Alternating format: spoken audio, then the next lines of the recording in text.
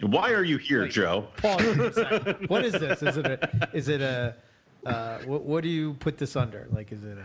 Yeah, I know I've been a little bit vague because I'm still trying. Like, I just came up with this idea just a couple days ago, but it's something that we're trying to act on really quick. So what it is a virtual event. It's called CritterCon Live, and it's going to be on Saturday, May 2nd at 5 p.m. And what I did was I found 4 reptile educators, because I know that we've all been affected in one way or another by this whole situation, by the coronavirus. And quite frankly, reptile educators, they rely on doing shows in public places with large gatherings. So they have been essentially, out of work this whole time while this whole situation is going on, and they're just getting their shows canceled, over and over again. People are reaching out and canceling shows, and we don't really know when they're going to be able to get back to doing shows. So, I just decided, hey, why don't we do a live stream? We will charge $5 a ticket. That $5 will be split among the educators, and these educators still need to feed their animals, despite not working. They still need to feed their animals and stuff like that. So I'm just trying to help them out, and it is going to be actually 100 minutes. So each educator is going to have a 20-minute presentation where they're going to show you some crazy animals. It's going to be catered for all ages, and you're going to get a lot of reptiles, amphibians, and invertebrates. So they're going to be doing a 20-minute presentation followed by about 5 to 10 minutes of Q&A. So, and it's also going to be much like if you've ever seen our live podcast, it's going to be a live stream in a private YouTube video type of situation. And we're going to be able to put comments and stuff up there. And we're working on sponsors right now. And so that's what I've been working on. And I look forward to, even if you guys don't have kids at home, even if you're just interested in reptiles or just want to support people in our community, that they are educating the general public. I know probably all of us at some point remember, a guy coming to our school and being impressed upon, by this reptile educator. So I think they have an important job to do, and I would like to keep them around basically and be able to help them out in this trying time. Some of us were that guy. Okay. So Outback Owen. Oh, you dick. Does the NPR audience know about that? No, and nor should they. Shut the fuck up. We have to delve into it now. Come on. No, we don't. Joe, no, we don't. No, we don't. That's what you get for inviting me to your house. This is fun. Anyway, let's cut him out. No, fuck you. I refuse. Well, I can just hang up on you and call you Dad. Go ahead. Do it. I'm not coming back. You and Joe can have a show. Oh, God. Outback Owen. Shut up. I don't like the ring of that. No, and it's nice, isn't it? And it still makes sense. No. He's still Outback Owen. No, it's not. No. Yeah. Australian animals. Come on. I was young and foolish, just out of college. So that's all I have to say about that. Yeah, well, it happens. You just own it. You busted my stones on the last episode about my mullet. What the hell, man? I want that to make a comeback. Mullets? Yeah, yours. Just yours. Just me. Okay. Yeah, just you. Outback Owen. Well, back to the to your thing, Joe. I think that's it's an awesome idea, and to be honest, it's like something that I guess I didn't even think about, and as far as like the whole reptile thing. I guess I usually think of people like that do it like I did it, where you just kind of volunteer and not realize that there's a lot of people out there that actually do it. That's the as career a job, Yeah, and I should probably mention who it is. I forgot to mention who we're going to have. And they are, in my opinion, some of the best educators in the country. So we're going to have Crosstown Exotics, which is Colin and Mike, if you've ever listened to the podcast. And they have animals that have been on a bunch of TV shows and stuff like that. They do like haunt attractions. They do all types of stuff and like hundreds of shows a year. Same with Brandon Fowler of Roaming Reptiles. A lot of people have heard of him. And Cole Black Exotics, it's another Midwestern reptile educator who he's going to show like giant animals. He's going to have your big sulcatas, your big constrictors and stuff like that, as well as monitors. And then we're going to have Emily of Snake Discovery. Cool. That's awesome. It's a good lineup. Yeah. Cool. Very, very cool. Yeah, and it's cool just watching them all. We have them in a group chat, and they're trying to line up to have all different kinds of animals and cover as much of a spectrum as possible, and to keep everything entertaining. Because, and quite frankly, it's going to be 100 minutes, and not every kid's going to be able to sit through that, but you're going to have access to the stream the whole time if you ever want to go back to it. So I think $5 is fair for at least 100 minutes of content. Oh yeah, I definitely think so. I mean, like I'm waiting for you to drop the thing, because I had to do a entire guided tour of my snake room for my nephew, because he's bored to tears and wanted to see every single one. So I'm like, $5 to give my brother 100 minutes of entertainment for his kids. I might be his favorite person, like, if I do that for him. So. Yeah, I know, and that's a cool thing about an event like this, is it doesn't even have to necessarily be like a snake family or a snake person. I mean, this is something that they go to libraries and schools all the time, so just general public, anyone who has children would enjoy an event like this. Yeah. Cool. So totally. How do you get a ticket to it? Is it like they have to contact you, or? No, so tickets are available online through Eventbrite, and Eric, I'll give you a link to that. And then also we have an event page on Facebook. Okay. Nice. What's it actually called? Like, what's the event called? It is called CritterCon Live. Very cool. Like I said, 100 minutes worth of entertainment. Why not? Exactly. And we're also going to bring on some really cool sponsors and stuff like that. And yeah, man, I really look forward to it. And first of all, like, I really appreciate you guys allowing me to come on and talk about it. Yeah, man. Yeah, of course. Anytime. Yeah.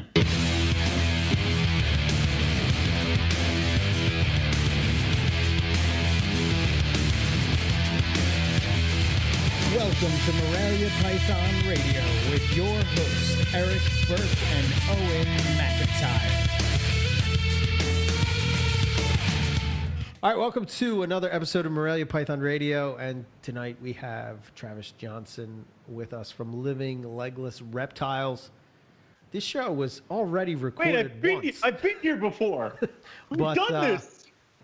Technology got in the way again. So we're going to try to recreate, which the show was fabulous, by the way, so I hope that we can redeliver. It's a shame none of you will ever be able to listen to it. Yes. But I thought we had a great conversation. I don't know about you two guys, but I thought it was excellent. But well, we have Travis back, and we're going to be talking about his coastal projects, coastal carpet python, some of his other python stuff that he's working on, and then yeah, we'll touch on some locality boa stuff as well, but all good stuff. So, welcome, Travis, back to NPR. I mean, I get to be a guest twice. I'm special. We do give pins after you've been on 3 times, and then you get like a jacket if you've been on like 8 times, and that's like there's like the Nick Mutton level. I was gonna say, what is Nick? Does Nick have like a golden album that he gets to put on the wall? It's a gold NPR logo he gets to hang on his wall. Yeah, he's the only one who has it. Arnie is getting close. I mean, I have to watch what I say. Like certain people will message me, be like, "Where's mine?" So, in which case, I will forward them directly to Eric. Anyway, but Travis, normally when people are on for the first time, which this is weird, we ask them the same kind of questions. So, what kind of got you into reptiles? So, I got into reptiles. I was actually scared of snakes and stuff. I grew up in love with exotic animals. I mean, going to the zoo and stuff. But snakes and lizards and things like that were something that I was afraid of. But up until I was 14, I was playing music professionally in Orange County, running around playing shows with a heavy metal band. and my guitarist had a ball python, and I'm this young kid with a bunch of older guys, and I'm in a heavy metal band, so like I couldn't be a wuss, so I had to hold the snake when he asked, and I immediately fell in love with it. I started doing research, and by the time I hit 16, I had my own snakes, and was constantly going down to the local reptile shops, and there was a reptile zoo that was just a private collection that we had locally as well, and I would go in there and pick the curator's brain for all hours of the night, and eventually I ended up working at a reptile shop down there and at the zoo, and so I was immediately thrust into keeping all kinds of different stuff. I mean, each place had roughly 200 some odd animals in their collection, from 20-foot Burmese pythons down to king snakes, corn snakes, bearded dragons, different types of monitors, iguanas. I mean, and so I kind of got to play with everything right away, which is probably why my collection is so diverse now, because I just kind of instantly fell in love with a bunch of different species all at once. I mean, so, and I certainly don't keep everything that I want to keep, but it's slowly getting there. I mean, it takes slowly, time. Sure. I mean, yeah. Well, I'm married with 2 kids. I mean, and so not everything gets to go to the reptile fund. So it's been a slow process, but yeah, we're getting there. I mean, we got all kinds of cool stuff. So I mean, I'm not bored. I mean, that is true. So what was it specifically that kind of drew you to Morelia, and why, when everybody else seems to be going jungle and other things like that, did you kind of nestle in with coastals? Yeah. So to get into Morelia, I saw a pet store carpet. I mean, it was labeled a jungle, but I mean, God only knows. God only knows what it was. I mean, but she was an adult or sub-adult. I mean, and I got her, and she was one of the first few snakes I got. I mean, she was, I want to say, somewhere in the 6th or 7th snake that I got in my collection. I mean, I ended up actually breeding. I did a joint breeding project because I only had the female. I did a joint breeding project with Brandon Wheeler of Morelia House, and he only had a male at the time, and so we did a clutch of kind of mutt carpets. That was our first breeding, and it was actually my first. I mean, basically my first species that I ever reproduced. That and boa constrictors were right there in the same year, back in 2007. So I've been breeding now carpets, off and on for almost 13 years. Nice. But I got out of it for a little bit. Unfortunately, that female passed away. She got egg bound and ended up needing surgery, and then died shortly after the surgery. And I was out of carpets for a couple years. And then I think it was 2011 that I called up Nick, and I was like, "Here's my tax return.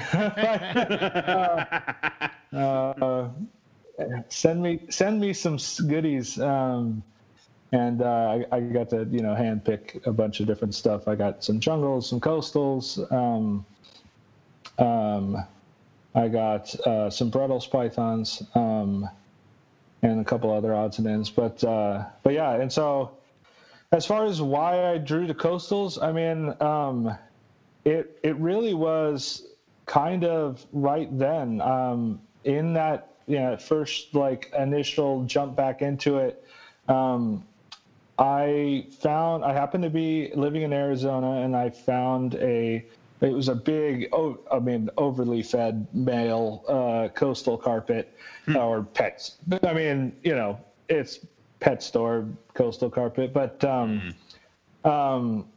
I found that in a reptile shop in Arizona when I was living there, and I instantly, just started thinking about, my first carpet and how much I loved working with carpets at the zoo and at the reptile shops and stuff. And so I bought it. It was a Christmas present, early Christmas present to myself. I bought him. He's still here today. He's my daughter's pet. I mean, he goes to all of our educational programs that we do locally. But I mean, and then when a part of that initial group that I got from Nick was a caramel male and 2 normal coastal females, and then the jungles. I got a pair of jungles. I got a couple other things, but I just instantly fell in love with the coastals. I've always been kind of an underdog kind of guy. I always liked what everybody. I'll go to a Super Bowl, party, and I'll root for whoever everybody else isn't rooting for, just because I can. Right. I mean, I hope everyone has fun. Get out of here, you. Yeah, I mean, I've always been like that. I just kind of like the underdog,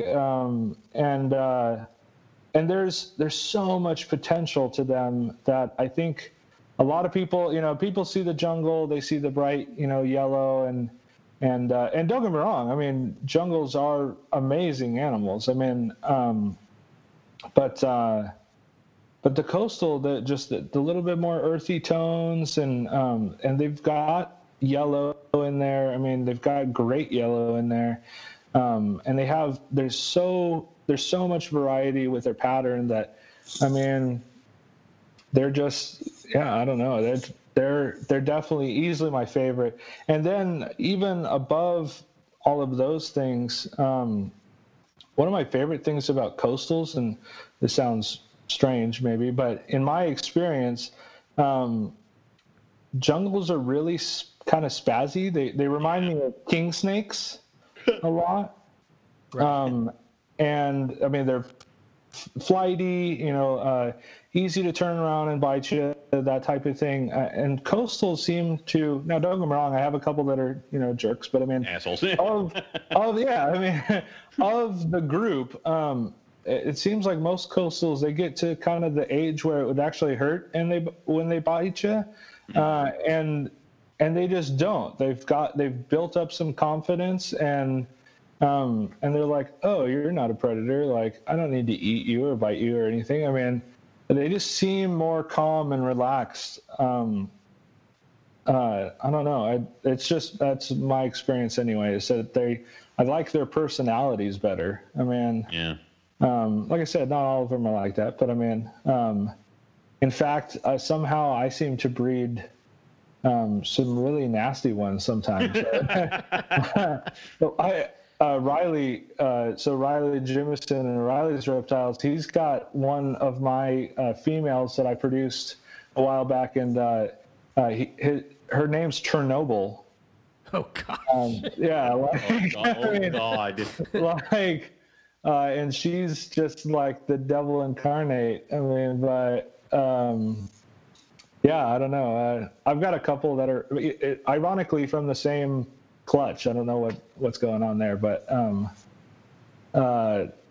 ironically though, that female that produced those animals is a newer lineage. It's a caramel lineage that we got in from I got it from Nick, but Nick got it in from Paul Harris, and it's from what I understand closer related to wild coastals than most of anything that we have here in the U.S. I mean,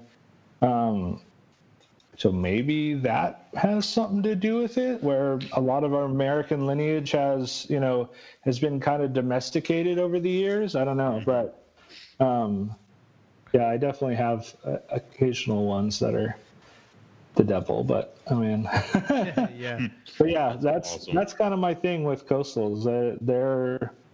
There's just so much potential there that, I mean, I think people people are starting to figure it out, but I mean, I think in the next 5 to 10 years, I think coastals are going to be way higher up on the map than they are now. I mean, yeah, I think you probably will always have your people that love the jungle carpets and that's their thing and what they like. But I think more and more you're going to see the underdogs of the carpet python world get up there to where they, whether it's coastals or popwins or inland stuff like that, you're going to see more attention drawn towards them. I think that the coastals probably have the most variability. So there's a lot of ways you can go, when it comes to carpets. They're like IJs. You can build projects off of one clutch. You can get like 4 or 5 projects if you really pay attention. Yeah, absolutely. I mean, each clutch that I produce, I mean, it's impossible to try and pick holdbacks and stuff. It's like it's like the ball back. It's like, well, yeah, like just work it, yeah. Yeah, I mean, sometimes I really want to. I mean, especially once you give them some time. It seems like the ones that like stick around, like just for one reason or another, haven't sold for a decent amount of time. I'll start looking at them and go, man, God, that's cool. Like, I might need to keep that. And I'm like, I don't need another one. And they're like, right. God damn it. Yeah. Yeah. It's so, I mean, it's easy to do. They're so variable. I mean, so and I think the big reason why they're the underdog though is that they're put out there as the biggest carpets, and that I think shies a lot of people away from like, oh, I don't need, I don't want some like 14-foot, face biter, you know what I mean? Like, I'll just get a retic instead. Yeah. Yeah, I don't, I've been to plenty of reptile shows, and I'm not really sure how that works out. Like, but it does. But it does. I'll have people walk right past my table and buy the retic next door, and I'm scratching my head. But because they told me that they didn't want something that got that big, and then they got a retic, so I don't know. You're like, that's okay, I don't need them to be my customer anyway. Yeah, exactly. No, I'm good. You're that stupid. Yeah. I don't want to deal with that phone call. Like, how do I take care of this? Yeah, right. I tried feeding it 8 times since I bought it from you, but it won't eat. Oh, that was God. 3 hours ago. Don't get into that story. We can't get into that story. Well, all right. So, how big is your largest coastal? My biggest girls are those ones I picked up in 2011. Mm-hmm. And they hatched in June and July of 2011, and they're maybe 7 feet. Okay. I mean, they're bigger than any of my other adult females. Like, those were the girls that I had, before I kind of realized that, a little smaller, a little leaner, lean and mean was a better way to go. And so those are by far my biggest girls. And they certainly don't even need to be that big. I mean, I've got animals right now that are, due to lay any day now, and they're, nowhere near that size. So yeah, even then, they're not the 14-foot monsters that you read about on old reptile books and stuff like that. I I'm not sure where that kind of info came from. I mean, well, it's like, they found one. Right. It just so happened to be a certain length. Like if Eric and I were writing a book on water pythons, and we found that one that we found in the Darwin Botanical Gardens, we'd be like, they can grow to 10 feet long, and like that's not true. That one did, and it's not okay. Yeah, so I would have never imagined in my life that a water python could get 10 feet long, but that thing was 10 feet long because it was like I'm holding it up in the air, and it's like in half, and it's the size of it's still touching the ground. Yeah. Like, wow. Eric's about 3 feet tall too. So if we put Eric and Rob on top of each other, then we can figure out exactly. Still wasn't big enough. Yeah. So that's a huge water python. Yeah, but that's the thing. It's like if you wrote that down, somehow people take that as law. Like it needs to get that big, just because it can. Like human beings, there are humans on record that have been like 9 foot, 10 foot tall, something like that. Yeah. We're not all going to be that tall. Right. Well, yeah, I think people have a real problem with the correlation between adult size and maximum size. I think people read a care sheet or read a book and they hear that 8 feet or 9 feet. I mean, and then they're feeding that animal until they get 8 or 9 feet, and then they go, okay, it's an adult, it can breed now. And it's like, well, no, that's. Its kidneys are failing. Yeah, it's you've pushed it now past its. That's its maximum size. Like it maybe could genetically get that big, but it's going to take a long time for it to get that way. So yeah, but I think that's species wide. I mean, we have a lot of newer people into the hobby. I mean, I've been doing this now. I've been into reptiles, I think, about 16 years, maybe a little longer. And I mean, the difference, from then and now, I mean, is huge as far as how many people are in the hobby and how much it's followed and that sort of thing. I mean, the internet kind of burst us out into the public eye a lot more.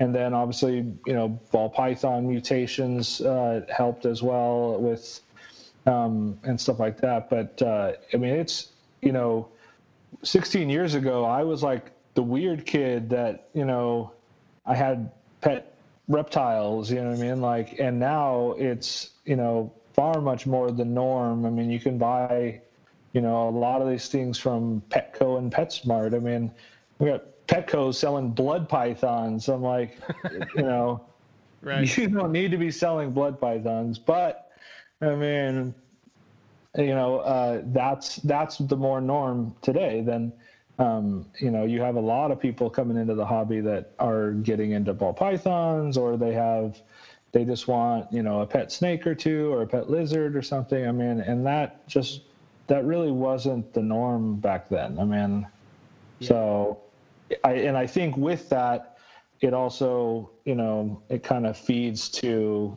just the lack of knowledge. I mean, it's not that these people aren't doing enough research maybe, but I mean, it's just that, you're new and it takes time to learn this kind of stuff. Mm-hmm. I mean, I certainly was no expert, I mean, when I first got into the reptiles, I mean, I still don't consider myself an expert. I mean, I think there's so much more you can always be learning. So, I mean, I think and even if you're like somebody that just geeks out and reads books all the time, and like you're constantly researching stuff on the internet and everything, I still think like the hands-on, keeping, even if it's just keeping of snakes, you just learn so much that you learn in a book. Absolutely. But that, I mean, working at the reptile zoo and at the reptile shops that I worked at, and then working with friends, collections and stuff, I mean, having that exposure to the live, animal and being able to take care of it and see how it reacts to things and stuff like that, to me is was so much. I mean, that's more my style, learning hands-on anyway. But I mean, it taught me so much more than I ever have read in a book. I mean, with anything about reptiles. I mean, not that books aren't great. I mean, there's some great books out there. I mean, you definitely need to do both. I mean, but yeah, the hands-on is, I mean, it's how you learn the fastest. Like, listen, I have 3 clutches in the incubator right now, not including the rough scale. And years ago, that would have been 90 eggs, because I would have had the giant females that I had drop 30-something eggs each and something like that. Right now, I have 30 eggs. And that seems like an okay number for me. Like, I'm not going to go crazy with that. And I don't have 32 of the same goddamn thing. Like, it's better. So, but you learn by realizing that what you're doing is incorrect or unfeasible or stupid. Right. And then you change it up. Yeah. Yeah.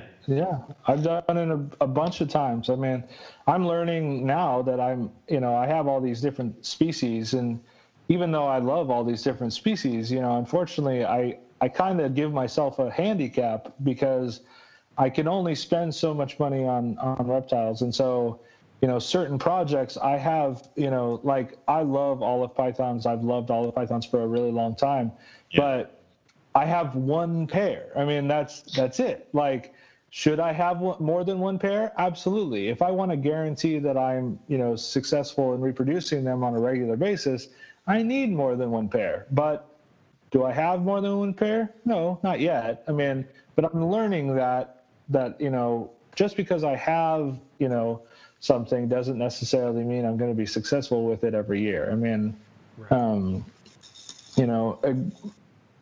even my, Argentine boas are a great example. I've been keeping and breeding Argentine boas for a long time. And, but I've had a dry spell. When I moved to this new house about 4 years ago, for some reason, there's something going on that I think, quite honestly, I'm just not getting it cool enough in my snake room. And I've not been successful breeding Argentines. And it's like, I've done this a bunch of times. Like, I know what I'm doing, so I don't know what's going wrong. I mean, and I need more, I need more Argentines to be more successful with them. I mean, because if something doesn't work out, it's like, well, I just have, that pair, or, I mean, I have more than a pair of Argentines, but I mean, that's what I'm getting at, is just that, there's always new stuff to learn. I mean, and sometimes you have to make mistakes, and, you learn that way. I mean, I learned a couple years ago that you shouldn't pair more than 1. If you want to keep good lineages, you don't pair more than 1 male to a female, regardless of whether you saw breeding activity or not. I had that. Oops. The one and only time I've ever done that, I paired my Xanthic coastal to a caramel coastal, and didn't see any breeding activity. And I was really banking on, having a clutch from that female. So I pulled the Xanthic and I threw in one of my caramel males. And again, no breeding activity. And I'm just going, well, I guess she just didn't feel like it this year. And then I happened to be cleaning cages. I was waiting on a female below her to drop. And then all of a sudden I pulled open her bin, and she was sitting on a clutch of eggs. And I'm like, crap. Crap. Yes, but crap. Like, and shit. Like, you wouldn't do one of those, no. Like, right. You just drift into it. Yeah. Yeah. Like, and it's like, well, I had to sell all of those babies as unlineaged. I mean, because I don't know who dad is. It's for sure a purebred coastal carpet. I mean, right. But God only knows. I didn't know that. Yeah, it's like, I mean, the babies would have been caramels or het Xanthics, and it's like, I have some babies that I think are het exanthic. I genuinely believe that most or all of the clutch was sired by the exanthic, but until I can prove it out, I don't know. I mean, yeah, I mean, in those instances, I'd rather scale down.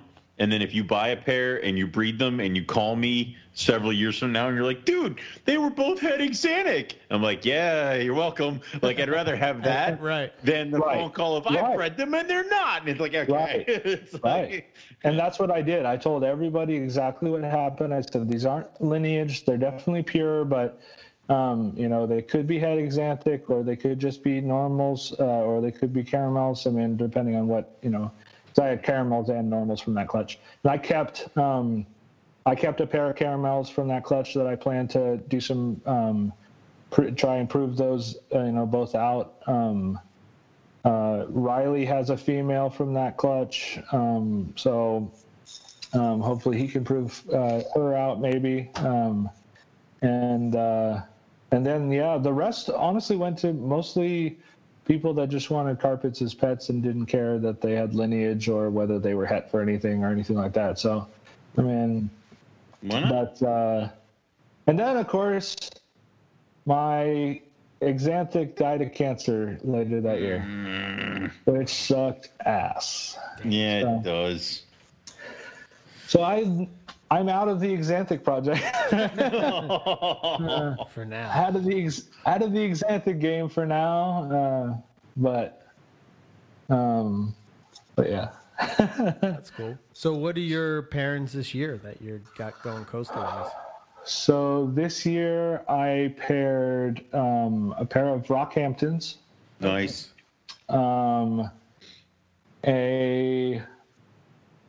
She's looking like she might be gravid. I don't know.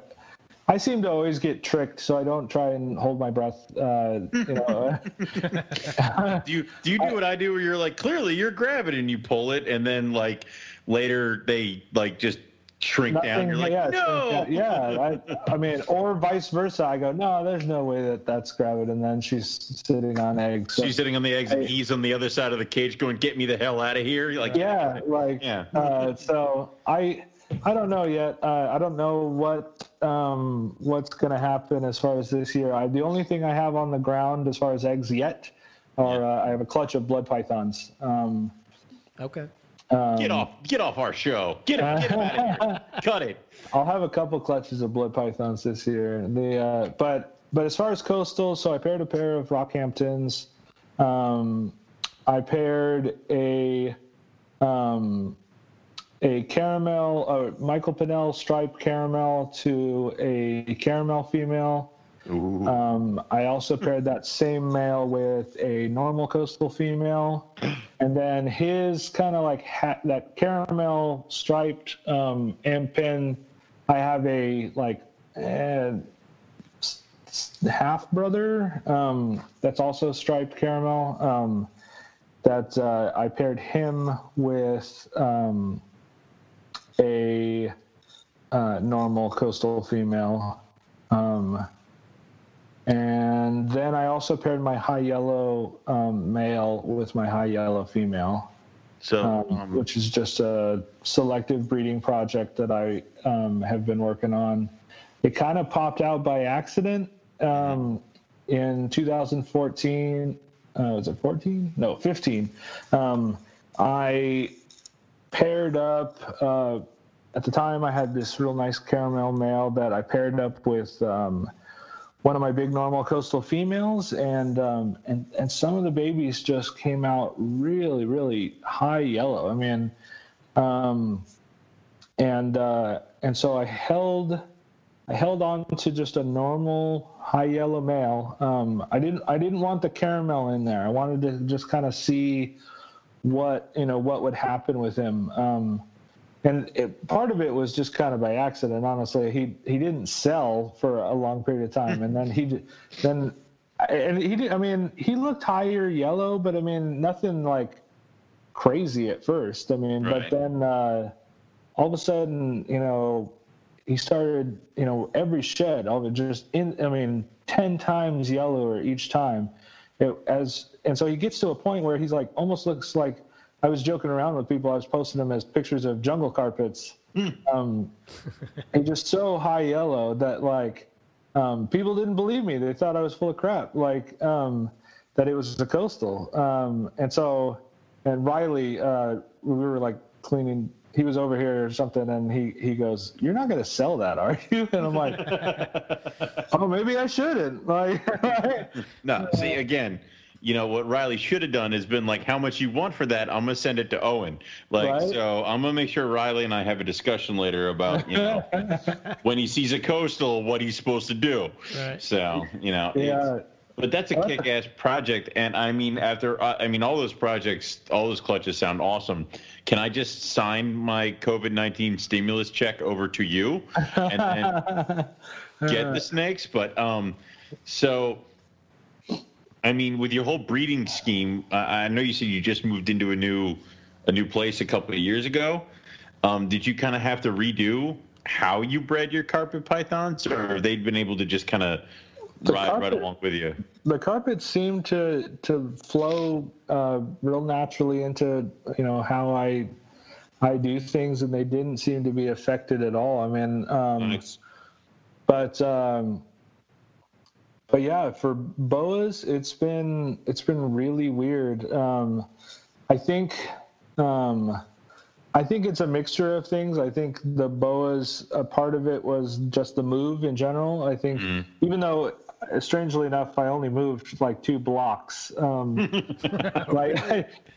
didn't even. That 2 blocks mattered. Okay. I left the snakes in their cages. Like I taped the doors shut and put them in the U-Haul, and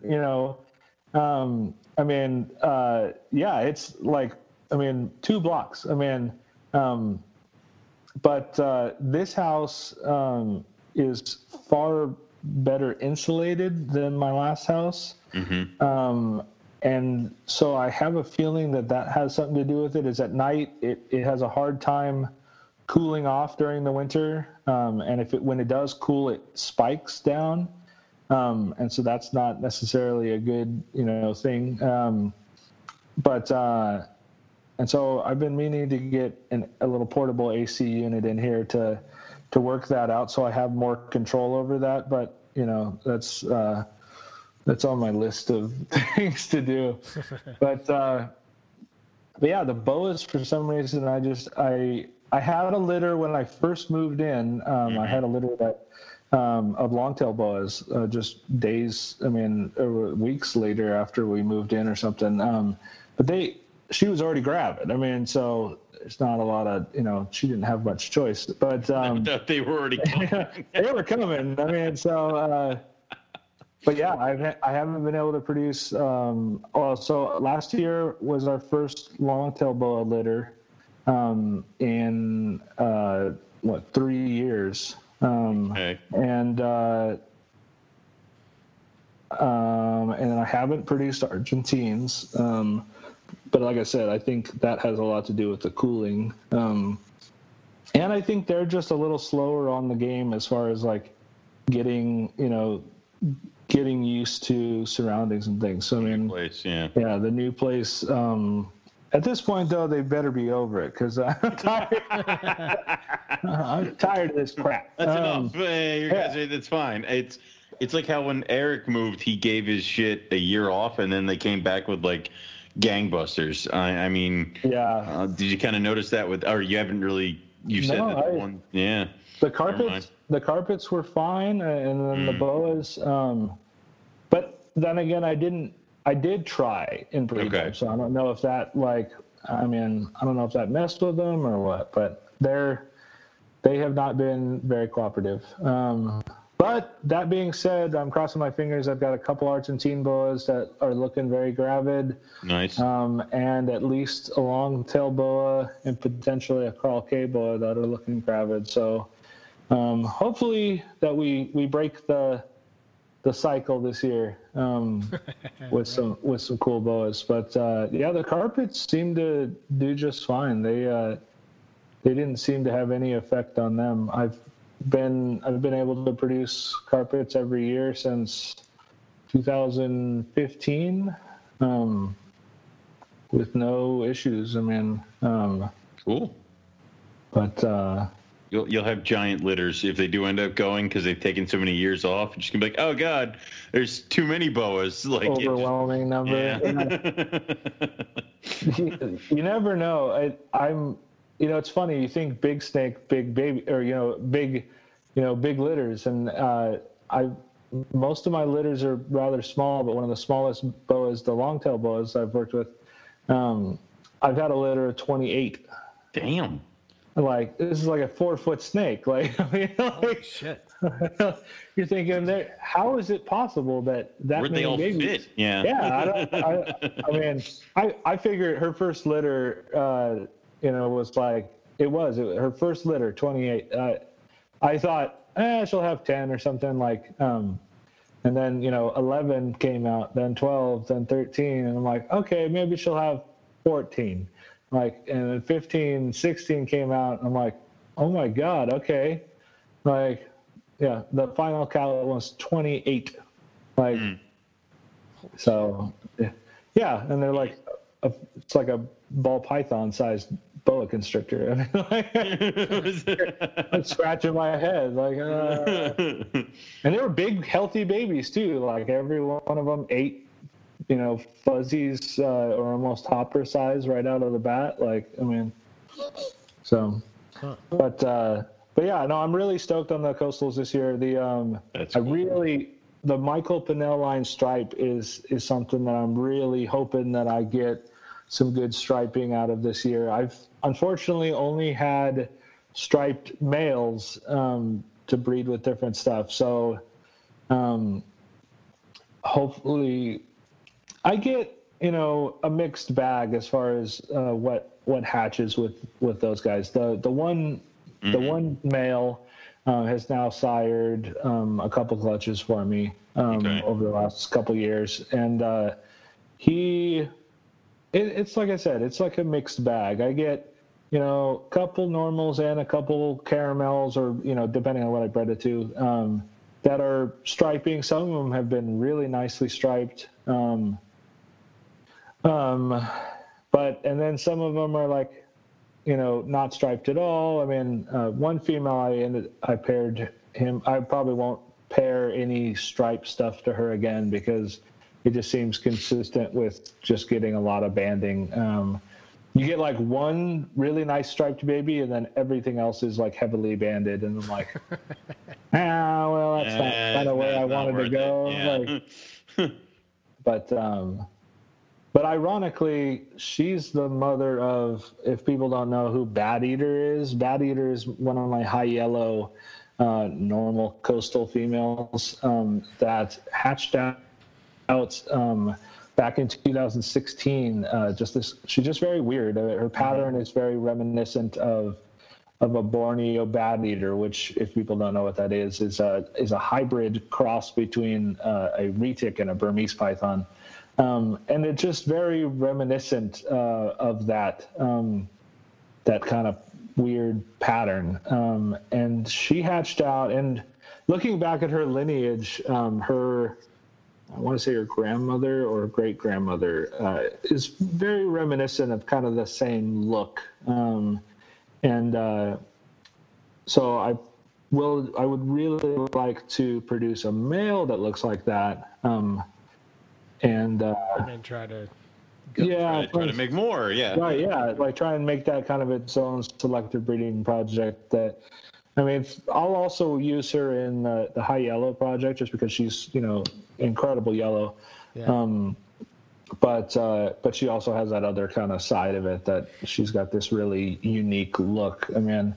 Unfortunately, of that weird clutch that I talked about earlier, that we don't know who the dad is, I did produce a male that looks actually just like Bat Eater. But he looked like he was a head exanthic, by my estimation. And if he did end up proving out to be head exanthic, that's not the direction I wanted to go anyway. I really want her to be a part of that high yellow project. So I made the decision to not hold that animal back, and I sold it off. But yeah, I mean, I hope to be able to reproduce that more consistently. I mean, I think it's entirely possible. I mean, it's in there. You know what I mean? It's in the genetics to look like that potentially. I think it just needs a little more narrowing to, Yeah, I think what I dig about that snake is, number one, the head pattern is wild, because you get like it's almost reminiscent of like the Rockhampton type of head pattern, right? Like the headstand, right? But it's got that like almost like it looks like a couple drops going down to like where the nose is at, and then it has in the eyes like it has two black stripes that go from like the back of the head to the front of the head. Right. It's wild, man. And they end right in the the front part of her labial, pits. Yeah, it's crazy. Yeah. So what would you even plan to breed to her at some point? Like what are you looking for a potential mate? Well, so this year I paired my normal high yellow male with her, just in hopes to produce some nice high yellow animals. And I'm kind of hoping that if that works out, then potentially she just kind of pops out one that looks like her. Right.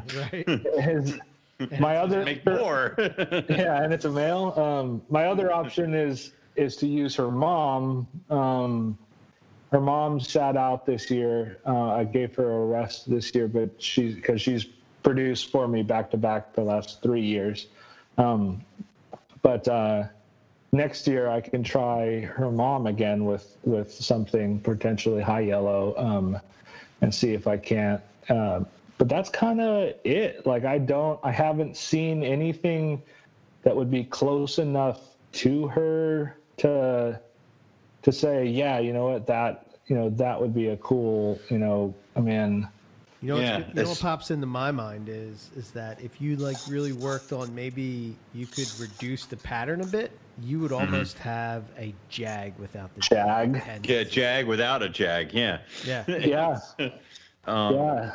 Well, I could even maybe put, the Michael Pennell line stripe stuff it's got that big dorsal stripe. I don't know. Yeah, but I think it would overwhelm. Yeah. They've been known to throw yellows. I mean, Michael Pennell stuff was yellow, and I immediately saw that picture of Bad Eater, and I'm like, Hycon, but there's too many question marks in the Hycon line.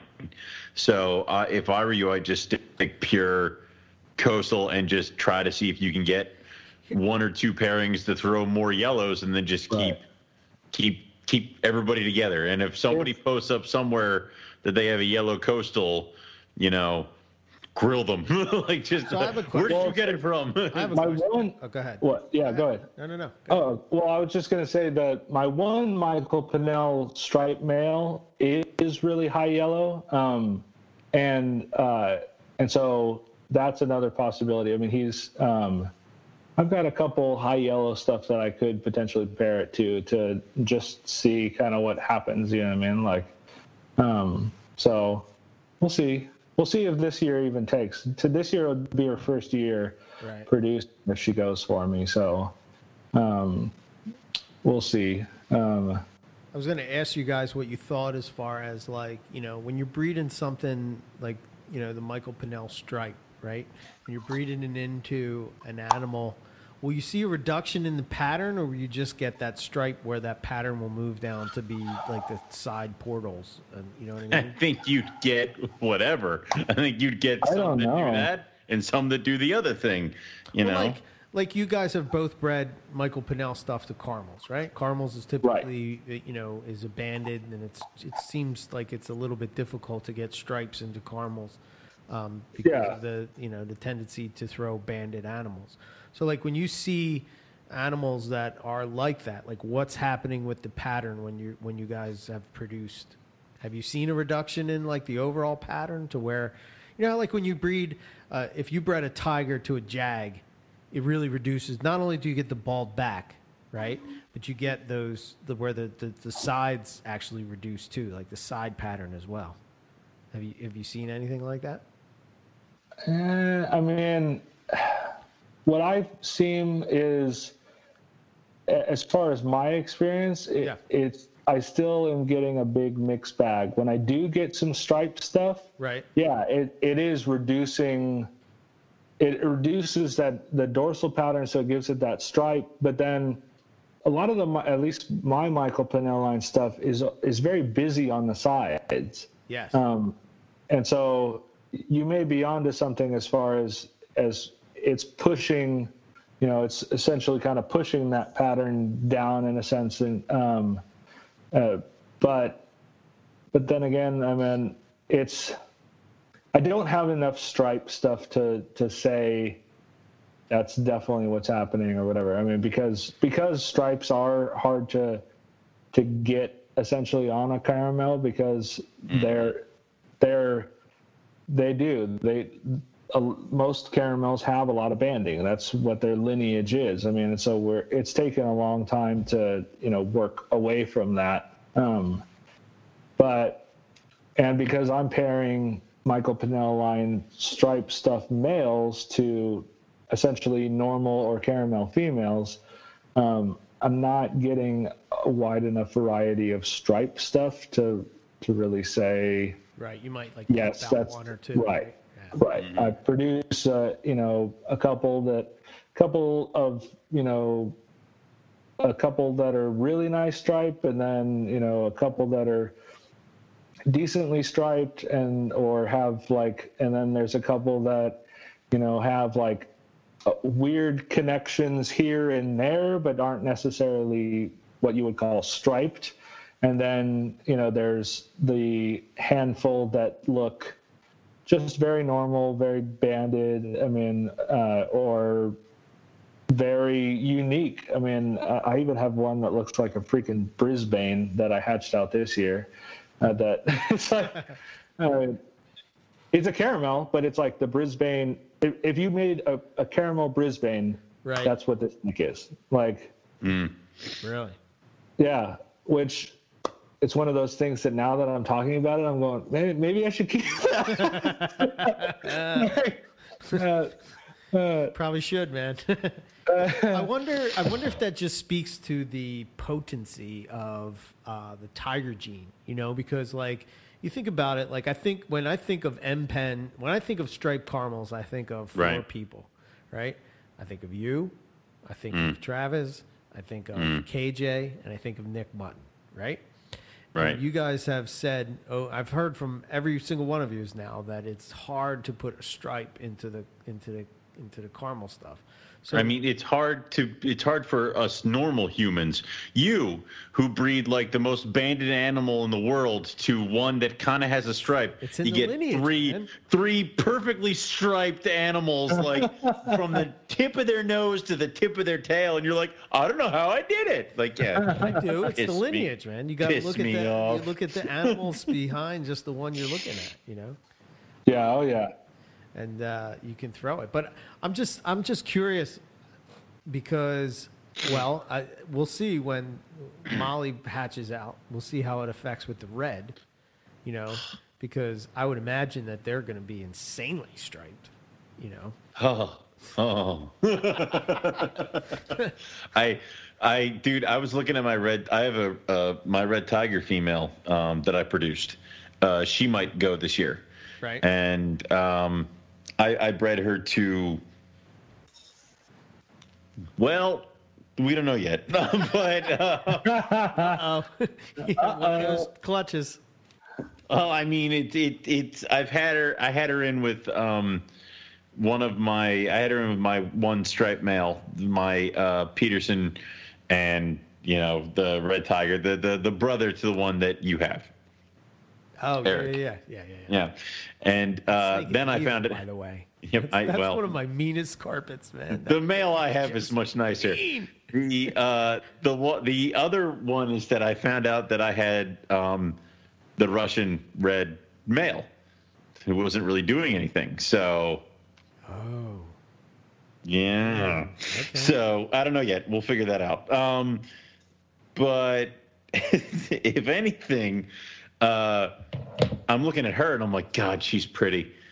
Man, I'm like, why did I all of a sudden get a red projects all over the place? I'm like, oh man, if I could get one of Eric's that he produces this year, a really nice crisp red jack. I'm like, why do I need more of these animals? Like, yeah, it's bad. So, dude, as soon as you see those red jags, they're hard to beat, especially when they're babies. Do. Oh. Yeah, no, I'm done. It's gonna be bad. But I'm not holding on to any jags, man. I know, Travis, you don't really work with jags, right? You No, I do not own a jag. Is that on purpose, or is that? Yeah, absolutely on purpose. I've been offered, some incredible looking animals, and I turned them down. A part of it is just frustration, I guess. I mean, you think about, 16 years ago, the pinnacle of carpet python breeding was the jag, carpet. I mean, that was the snake that everybody had to have, and nobody had the money for. I mean, right. And I pined for years. I wanted jags. And then it started coming to light that they, had neurological problems, and the super form was this dead leucistic, and I got turned off. I really don't like working with stuff that has kind of chronic issues like that. Yep. And I mean, because we breed, we deal with enough things that have, some inbreeding depression here or there, or just weird stuff happens every year. I mean, I wish I could put together, a book of all the crazy stuff I've seen hatch out or not hatch out.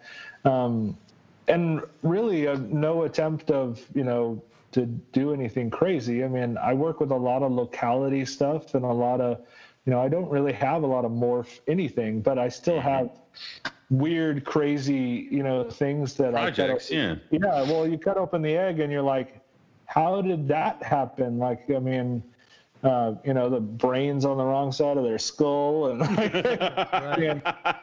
I didn't think we were going there. I thought we were going to be like impressive, like you're talking to circus freaks. No, you got circus freaks that hatch out or not, or don't hatch out. Have you gotten your first two-headed yet? No, I don't have anything. It's coming. It's coming. I've had corn snakes with their brain on the wrong side of their skull. Oh my God. I've had stuff with like, I think the weirdest one, honestly, it was a bull snake a couple of years ago that I cut open the egg because everybody else hatched, and then what I found inside was the exact same size as the egg, and it was scaled. And there was one section that like had the belly scales, and then the rest of the shape was the dorsal, small dorsal scales, but there was no anything else. There was no head. There was no body to speak of. It was the exact shape of the egg. Okay. Yeah, and there was no yolk inside either. So maybe that was in the middle. I don't know what was going on. Like, what? It's stupid me. I should have taken a picture because that's about the craziest thing I've ever seen. But yeah, I mean, stuff with tail kinks, and I had a boa be all kinked to all get out. That was, I mean, I've had carpets that were jungle carpets. I had that were just like so kinked that they, I mean, couldn't move. I mean, I had to euthanize them. I mean, and it's, you deal with enough of that stuff already that it's like, I don't want to reproduce, something like a coastal not a coastal, something like a jag, and then and be expecting that kind of stuff. Right. There's too many cool stuff out there. I mean, I have so many different species that I work with and want to work with, and then, looks and selective breeding projects and mutations of those things, that I'd rather focus on that stuff and not deal with, something that's going to have just chronic issues like that. If it's one thing, if it's something that maybe we could potentially kind of get away from, something like the super zebra, tip of the tail issue, or something like that. Or like the granite stuff that's just needs to be right. With no eyeballs. It's there's nothing wrong here. It's oh God. It's severely. But that's inbred. something. Yeah, they're just severely inbred, and it's like, that's kind of stuff that you can kind of get away from. You can fix it. Yeah. Yeah, but with Jags, it's like, we've Nick coined it perfectly. A Jag has been bred with everything with a cloaca, and we, they're still Jags. Still got the problems. Yep. Yeah, it's So yeah, I don't work with Jags. I don't ever plan to. I would like to maybe work towards making something, like you said, work that one project that maybe I can produce something very reminiscent of a Jag that, is just a, selectively bred, animal. Sure. I love how pretty Jags are.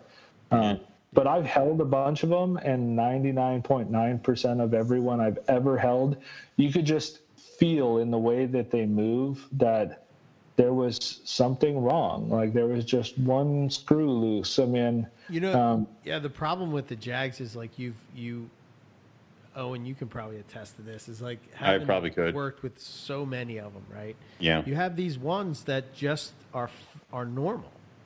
Perfectly fine, but then I don't want to say normal because they're never 100%. You know what I mean? No, you're right. Maybe their head is just tilted. Like it's not even so much that you would notice it, but the average person wouldn't notice that something's off about the snake, right? And like you have those, and then you sort of have like this idea, like okay, it's not that bad. And then something stresses it out, yeah. And you're just like. I think the thing that really had me taken back is I wanted an albino Jag from Paul Harris, and he sent me his breeder male, one of his breeder males. And when it came, Nick kind of warned me that the thing was, what the hell's going on? I'm not doing anything. Sorry. Travis is cleaning. No, that was me. I got a freaking lizard that was going crazy in the cage right next to me, and so it's almost as good as when we had what was it, Steve Katz on, and that like every once in a while a Tokay would like scream at him like ram, like what the hell is like it was on?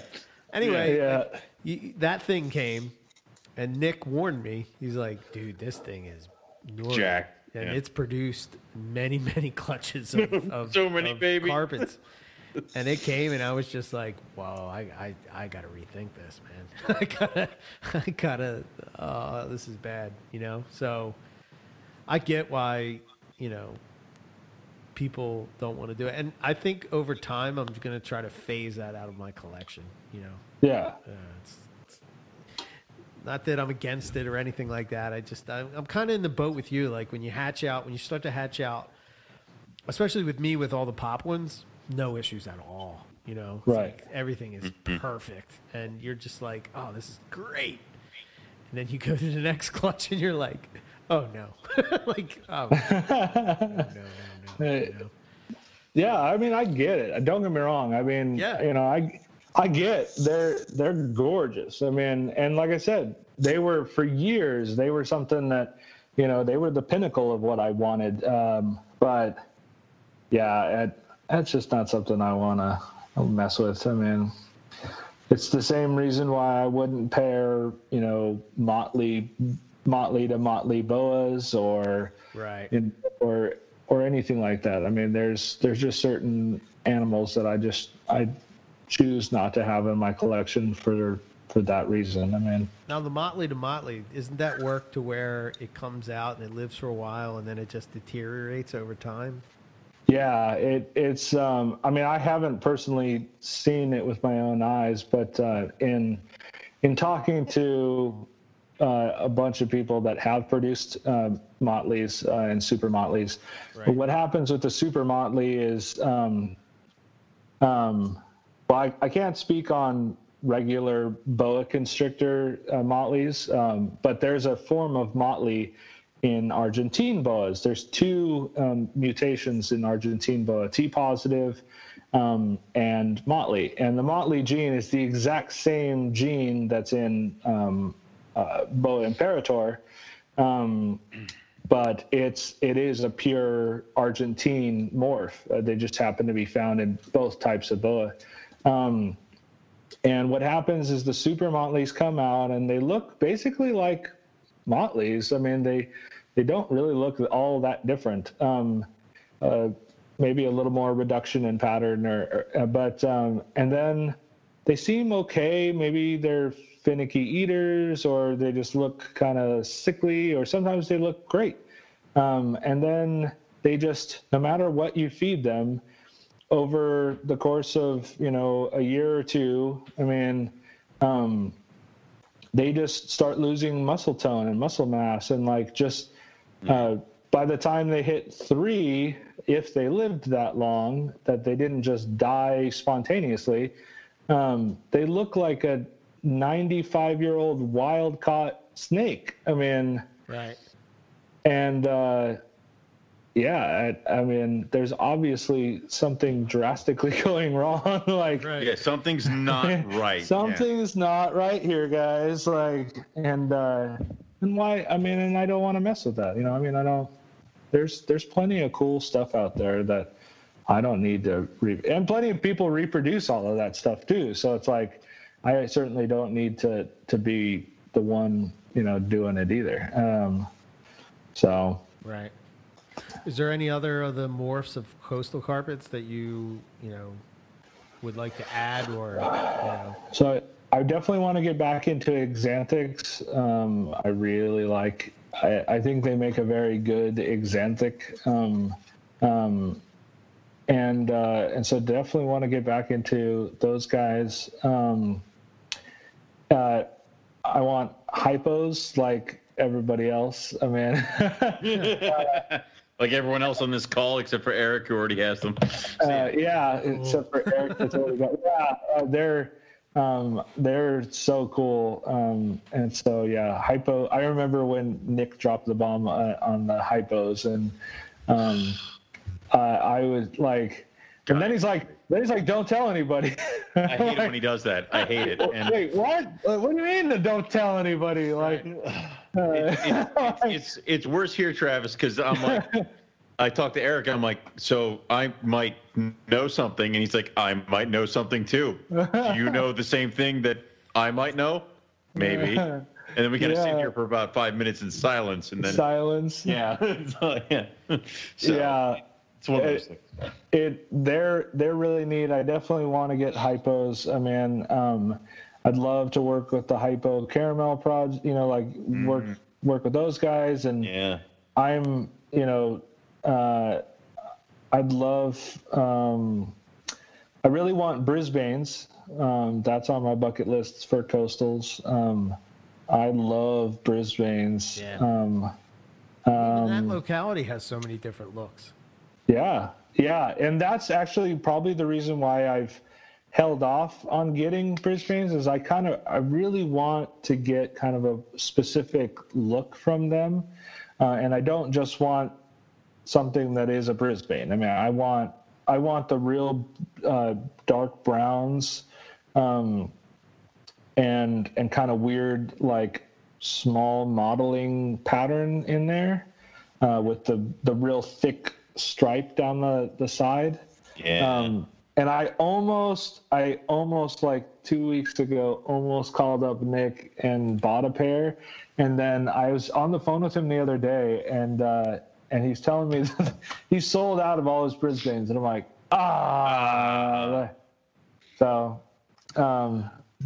So I didn't buy them.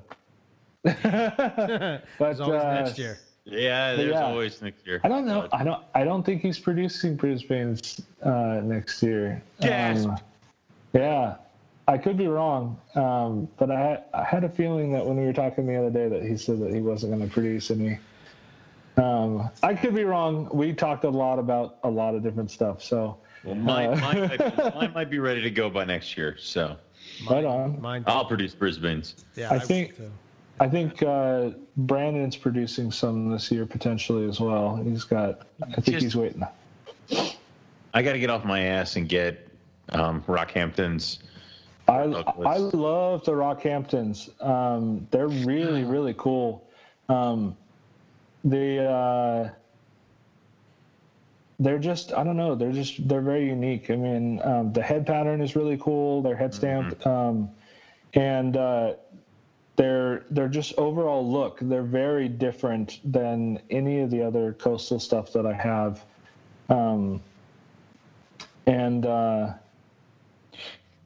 I mean, and the female's kind of like a food dropper, which like I notoriously hate snakes that do that to me.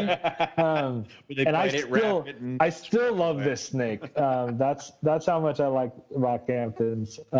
I haven't sold it, even though it annoys the hell out of me. That tells you how much I like it. Yeah. Yeah, they're so cool. They're just very different. Them, Brisbane's.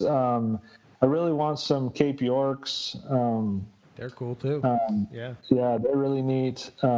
Would you get every locality of coastal and just try to keep locality projects as well as your own kind of pure morph or line bred stuff? Yes, absolutely. And I think I'm going to be moving that direction more so now that I'm starting to kind of phase out jungles. I think I said this on the first show. I'm pretty sure Travis and I were either separated at birth or somehow are clones of each other, because it's like he has the same backstory and all this other stuff, and it's just that he picked the right kind of boa and I went wrong, and all that other stuff. So I don't know. It's weird. Yeah. But it's funny that you say that is. Because I mean, I've been listening to your guys' show. Since the inception way back when, and we apologize for season 4 through 3. Yeah, and like, and I felt the same way way back then, and I thought, man, this guy, So it's funny that you say that. He's a lot like me. Yeah, he's like me. That's weird. But I would love to work with all the different locality coastals and be that to be a big part of our carpet projects in general. Because like I said, I'm phasing out my jungles. I have, in fact, and I would be out of jungles if it wasn't for Nick. But he called me up and talked me into keeping a pair, so he's like, slow your roll. Let's not go zebra, right? Yeah, so it's an ivory male, 100% ivory male to a super zebra pairing, and so obviously the end goal hopefully is to make ivory zebras and ivory super zebras. See, this is where you went wrong, man. You talked to Nick and not me. I got ivory coastals. Yeah. Oh, yeah. I know. Well, and that'll be a selective breeding project. I mean, in itself, if you can, you know what I mean? Like, hell yeah. It's funny. I was thinking about, because you and I were talking about this project a little bit earlier. Like, I'm really curious to see do you think that you're going to breed that into Exantic and see where that kind of goes? Like, I'll have to send you the picture. So I have these other other animals that came from Jason Balin, and they were from his the Tiger Jag Sib to Tiger Jag Sib thing that he did. Okay. And what had happened is out pops these like bone white coastal carpets.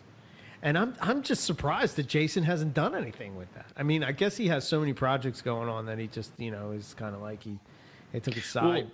Or he's doing it and he's just not telling you. He's lying. Well, that's very well possible. Very but true. I've talked to him multiple times about it, and I was like, "Dude, what are you doing, man? Why are you sleeping on this, man?" And I'm like, "Well, right. I guess it's better you sleep on it." And I guess when you get to a point, like you figure that somebody else is going to go in a direct. Like I think he probably is going in a different direction, right? So. I know he's focused on like the reds and the stuff like that, and he's really worked on that over the past couple of years, and like you can only do so much. So I think he's probably banking on someone like me or somebody else following that out, Right. But I have a striped animal that for the longest time I thought was a male, and it turned out to be a female, that has that same type of color. And then I have this one I call Akko. That is a female, and she almost looks like a Gamma Jag that is a coastal, but it's white, not yellow. Wow. Yeah, it's wild. Yeah. And she. I'm hoping to work that, and then I have a male that's from the Tiger Jag Sib, that doesn't necessarily have the bone white, but my hope is that I can breed that male to those two females, the caramel I got from Owen, and then the caramel, the other striped girl, and then try to produce offspring that maybe I can. You produce some bone white carpet python off of something that I bred that I just kind of threw to you. I'm gonna be so mad at you. I am gonna be so pissed off. No, you won't be pissed because begrudgingly take my pair back to my house of shit that I produced. He's like, damn it. Hey, God, give me these. Yeah, if I ever produce anything that's kind of up that alley, I'll give you a call. We'll.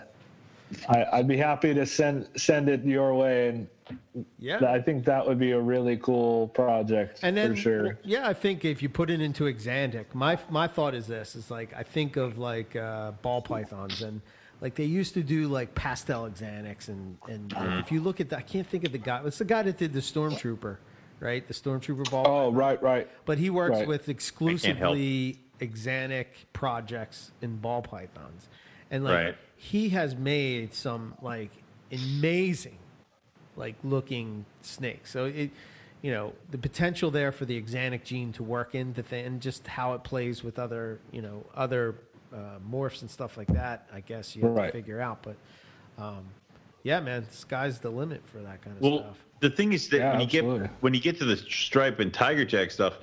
Some of the original Tiger Jag or original Tiger stuff was this kind of khaki color white as they got older. It's when we bred all the tigers into all the Michael Pennells and all the other things and all the other types of stripes, and then also with the Jags is when you lose that bone white color and you just got yellow. So it's kind of like it's there. You just got to dig down and find it. Right. Yeah. Right. So, but that would be cool. Another couple of cages and tubs that I will need to, open up. It's never ending. It's it's really like it's like what we talked about. Yeah. I got 4 caramel Jag males, and I'm like, all right, 2 of you are getting out of here. This is the end of the season, so I'm gonna figure all that when we're done. But I don't need all of you, so. And every once in a while you got to move some stuff out. Yeah, you do. I'm inching towards one of those big, cycle downs where it's like, do I want to keep working with Darwin's? And like you said, how many jungle carpets do I need? So right. Yeah, I mean, because I don't like the jungle. All the jungles I've ever had, I didn't like their personality. And so many other people are doing so many awesome things with jungles. Yeah. That. To me, it's like, well, I really enjoy all the coastal projects. And that's what I have more fun doing. And it comes down to, especially, I mean, that's kind of my game plan and how I work things, is that I have so many different species that I like and what I work with and stuff, that I have to kind of put these imaginary BS borders into them to make it, functional for me.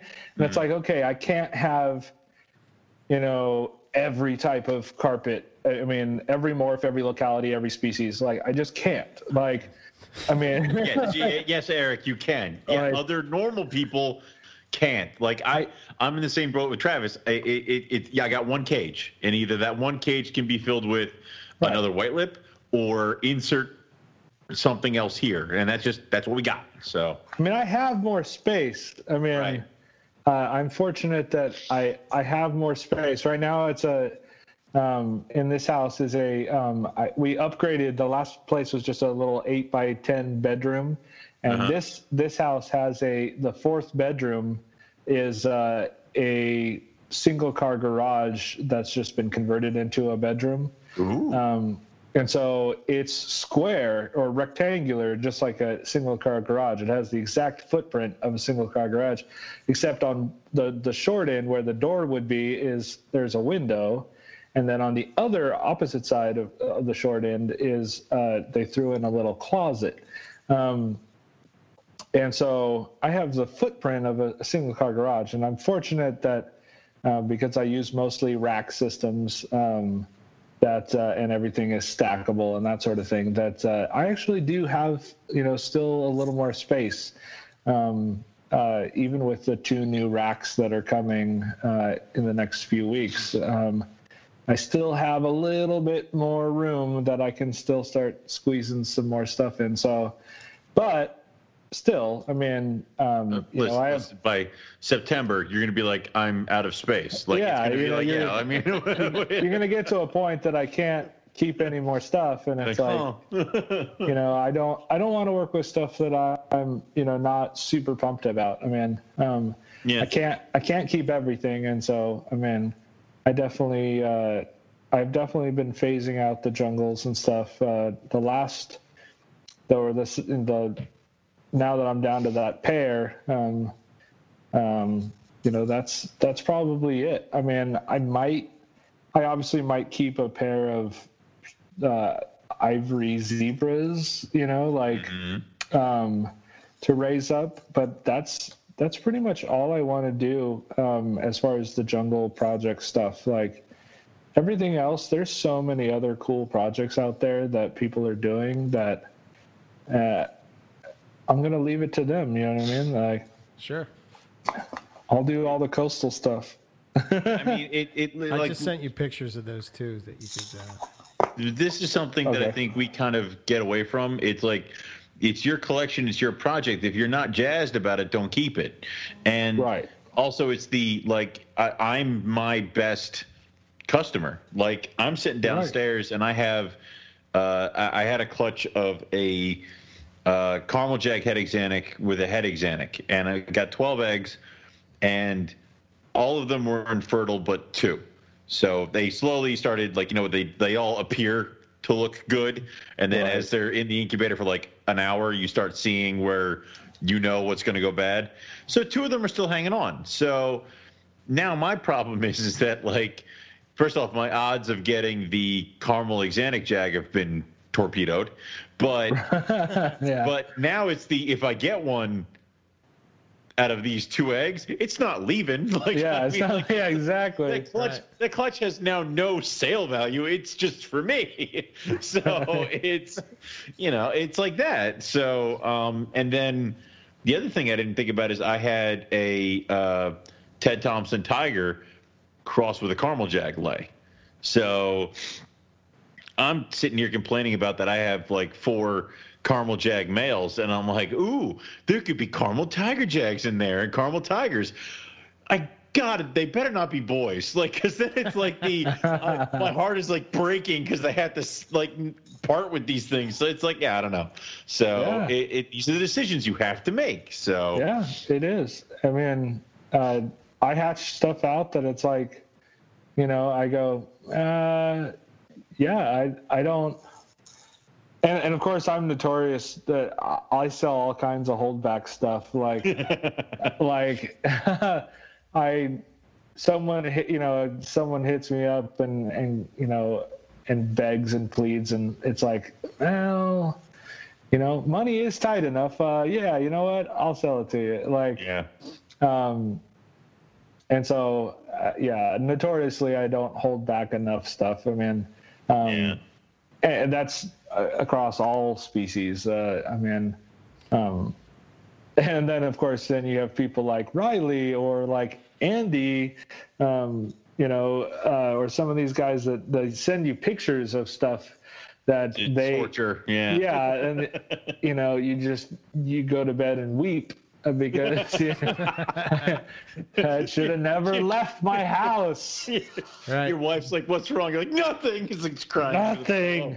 No, leave me alone. That'll teach you.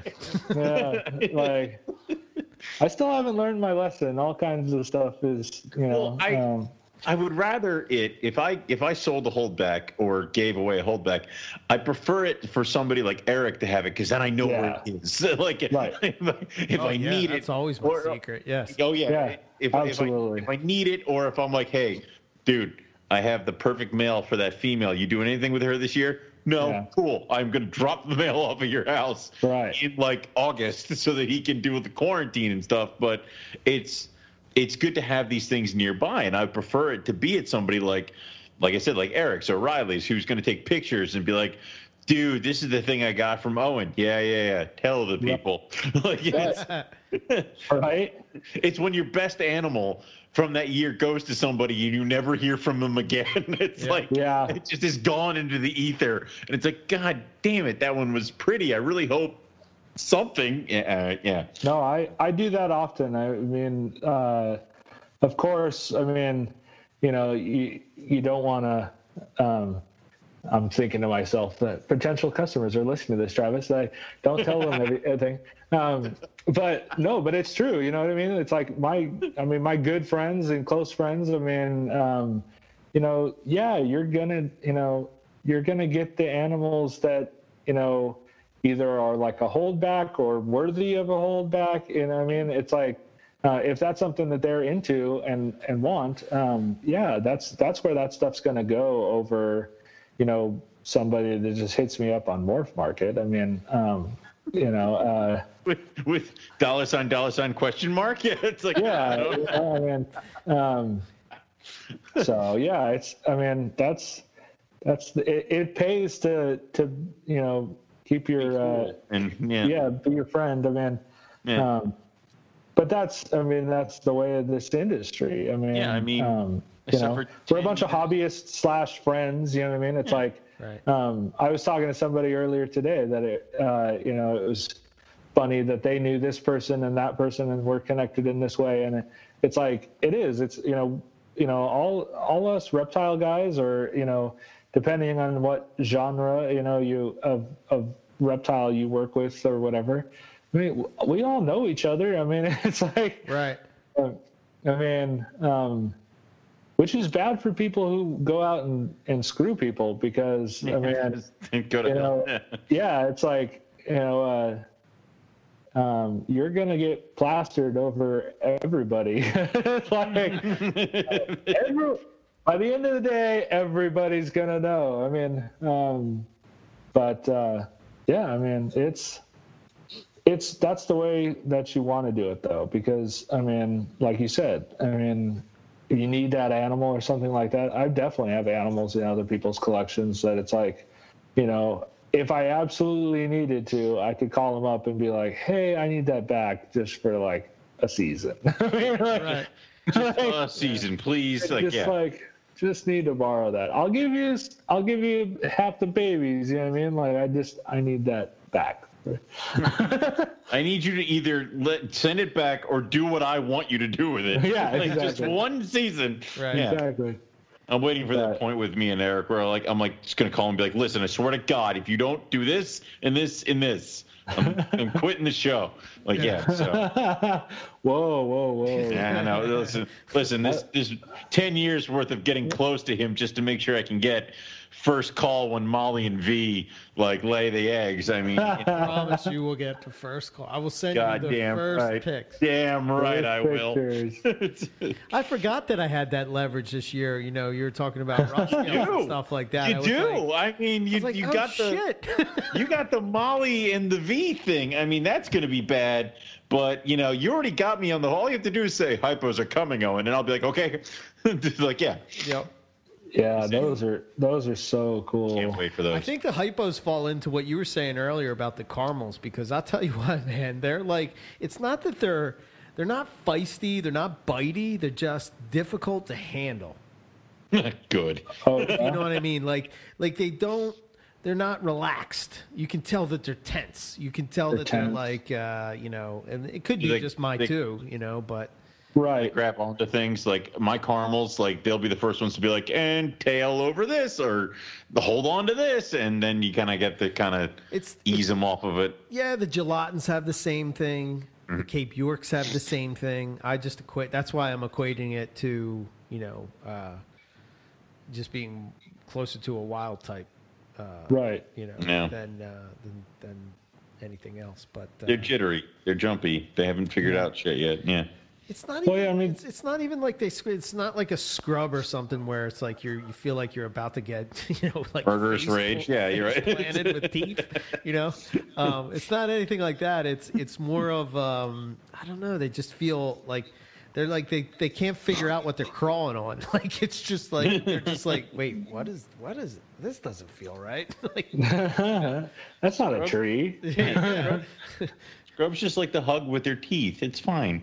Yeah. Yeah. That's how you know they love you. Exactly. That's what they're trying to convey. Now, do you have difficulty working with all these various species in one room? How do you balance that out, man?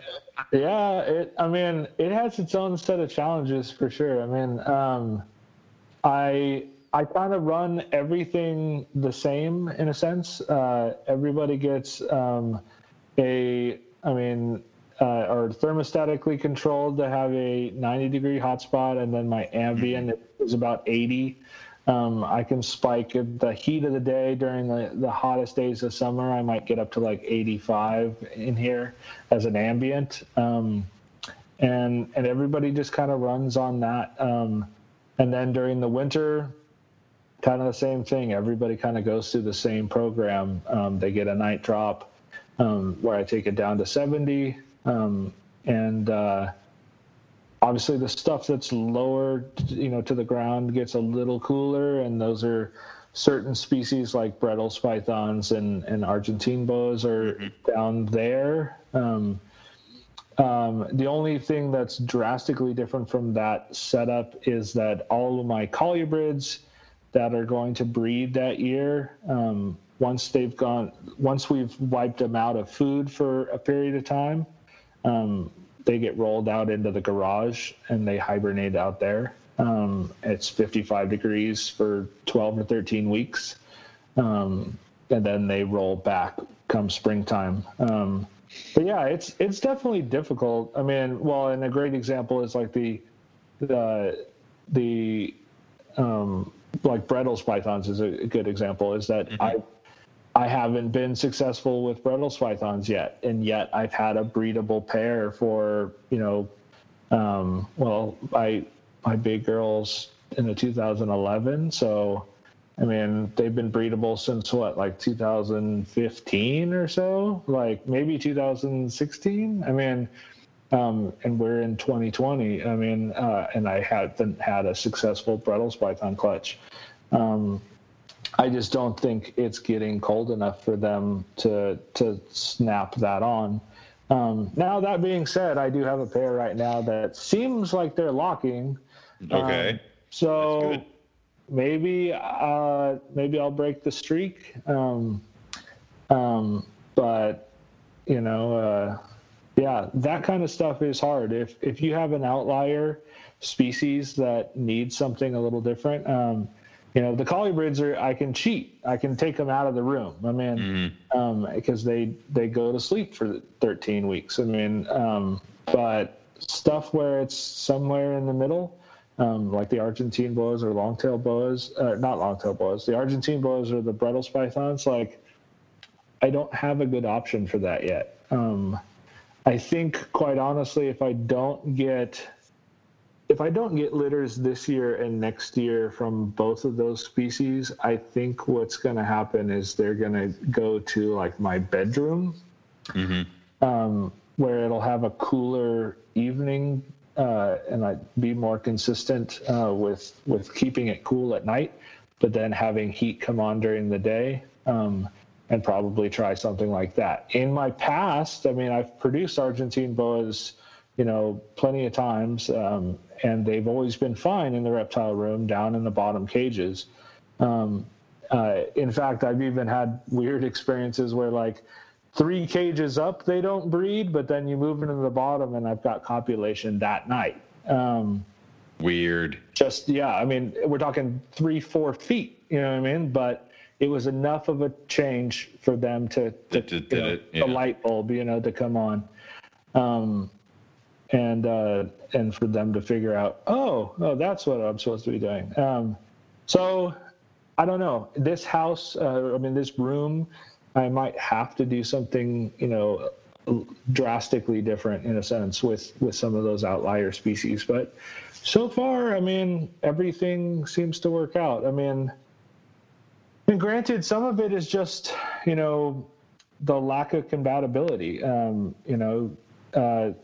snakes don't just maybe I've got a dud male here or there, and that's why I haven't produced, that species or something. And then, unfortunately, and this goes back to having such a diverse collection and not having, copious amounts of money to throw at my reptile business. I mean, I only have a pair of Maclots pythons, or a pair of olive pythons. And if I'm unsuccessful with that pair, I don't have a backup option.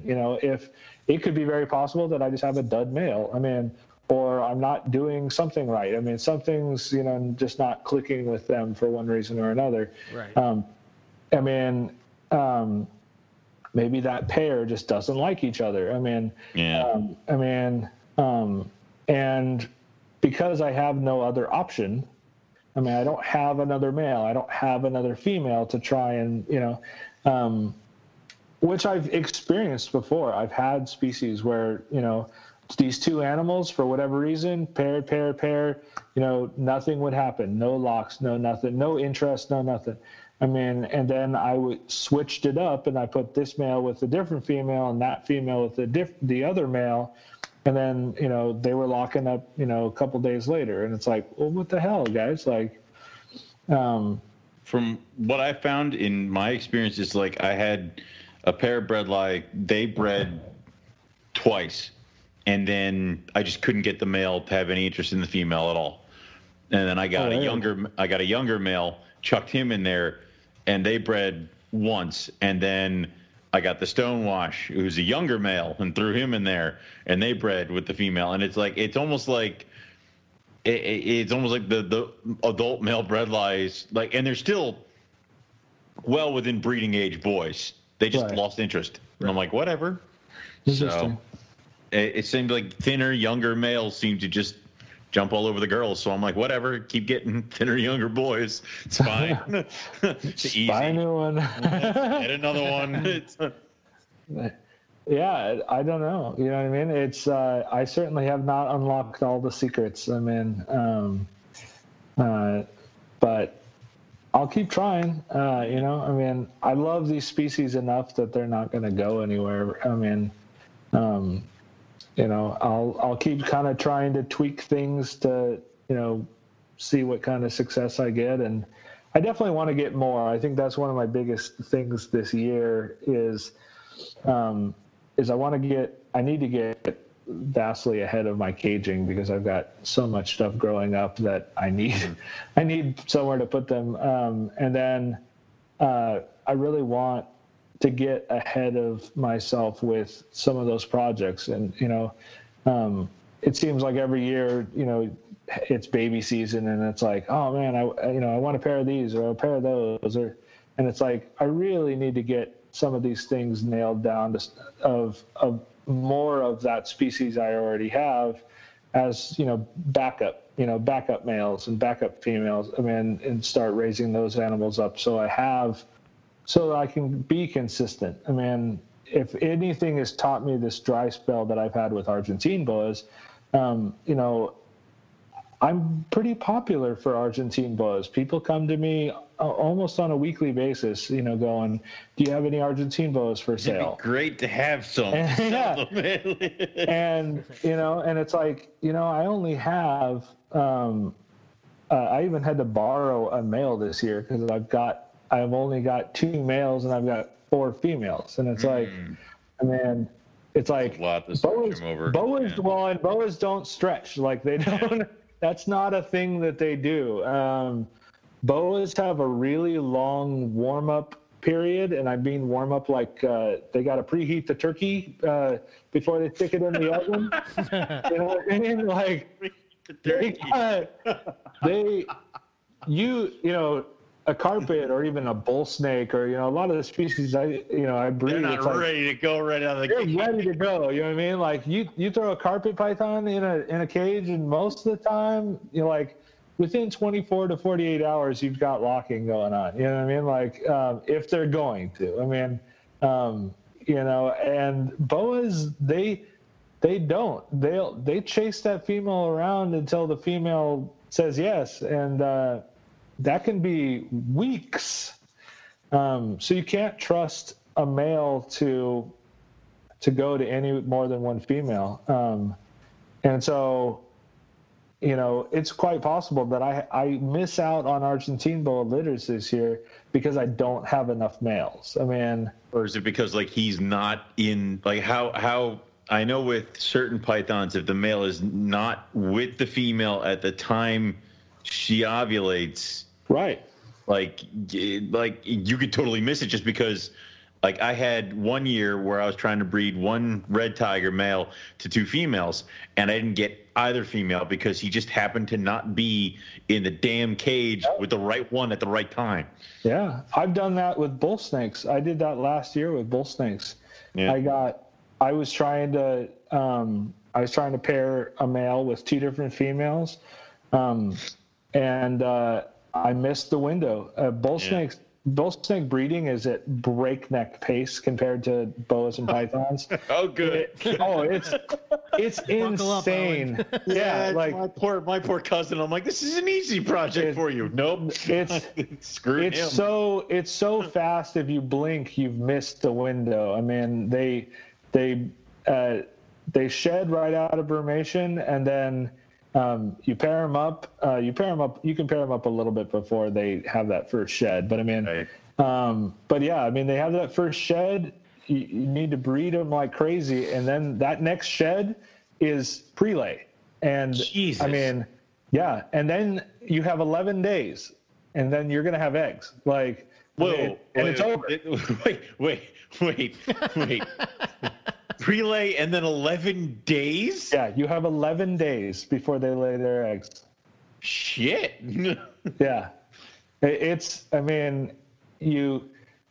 fact, so last year, unfortunately, my dad passed away quite suddenly in January, and it was like right, during or just before breeding season for, spring breeders and stuff.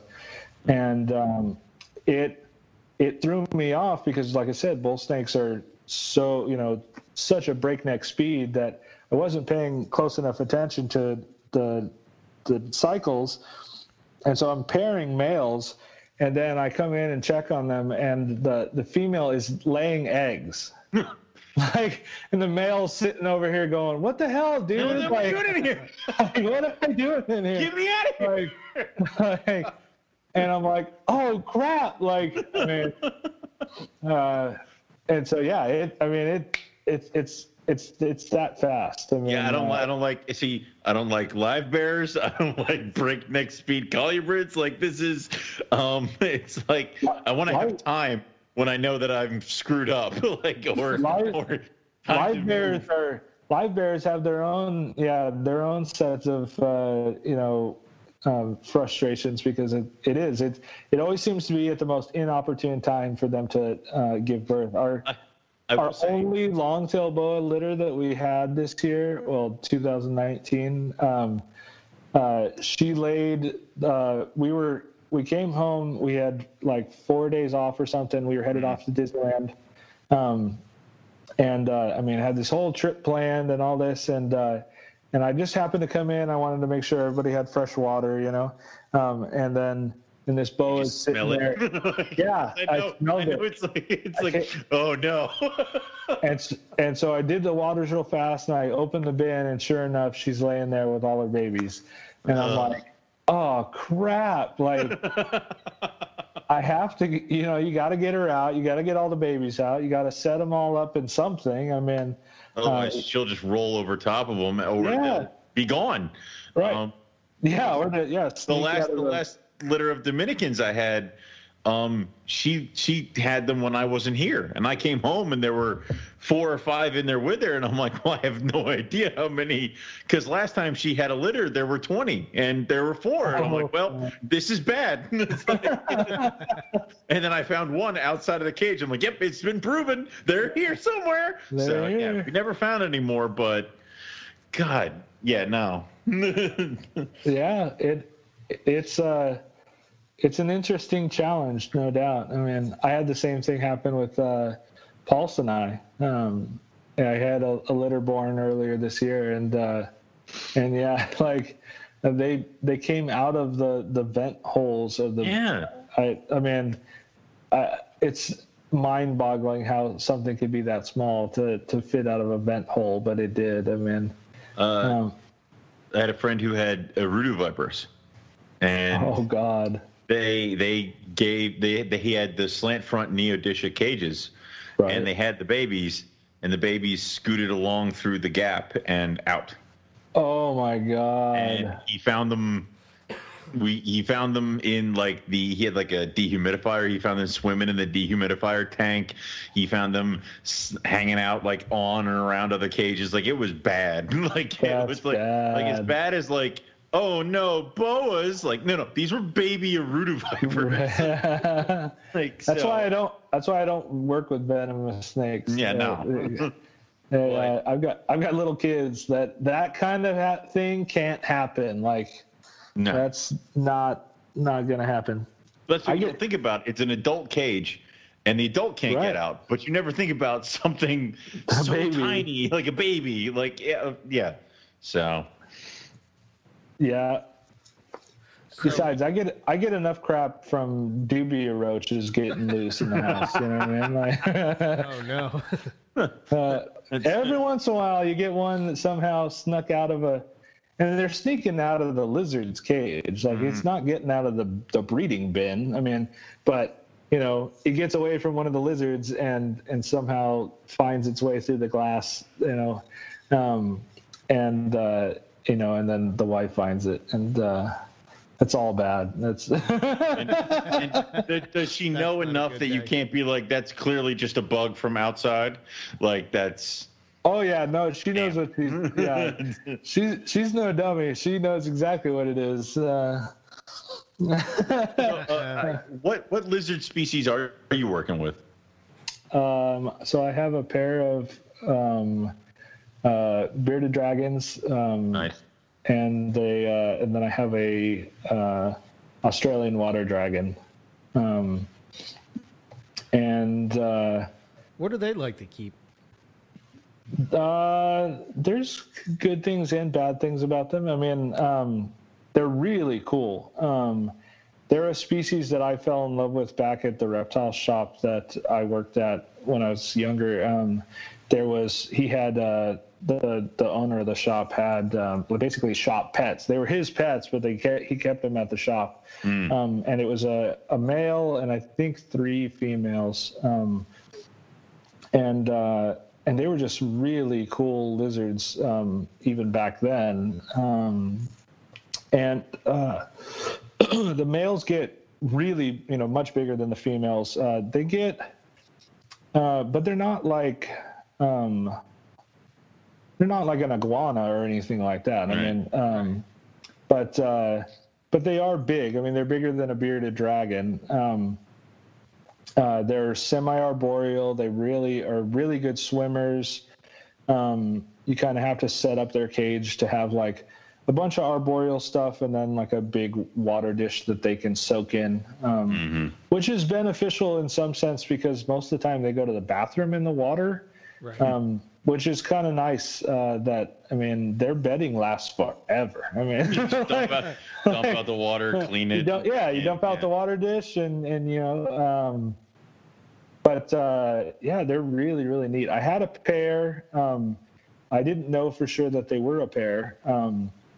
But the female kept kind of kicking the male's butt, and he was really having a hard time eating consistently, and so I had to separate them. And because I don't have another cage to separate them, I ended up calling up my buddy Scott, and he already had a pair and had room to take an additional animal, and I sent him the female. And then like a couple of weeks later, he sends me a picture of an infertile clutch of eggs that she laid, and I'm like, well, that answers that question. That's well, now we know.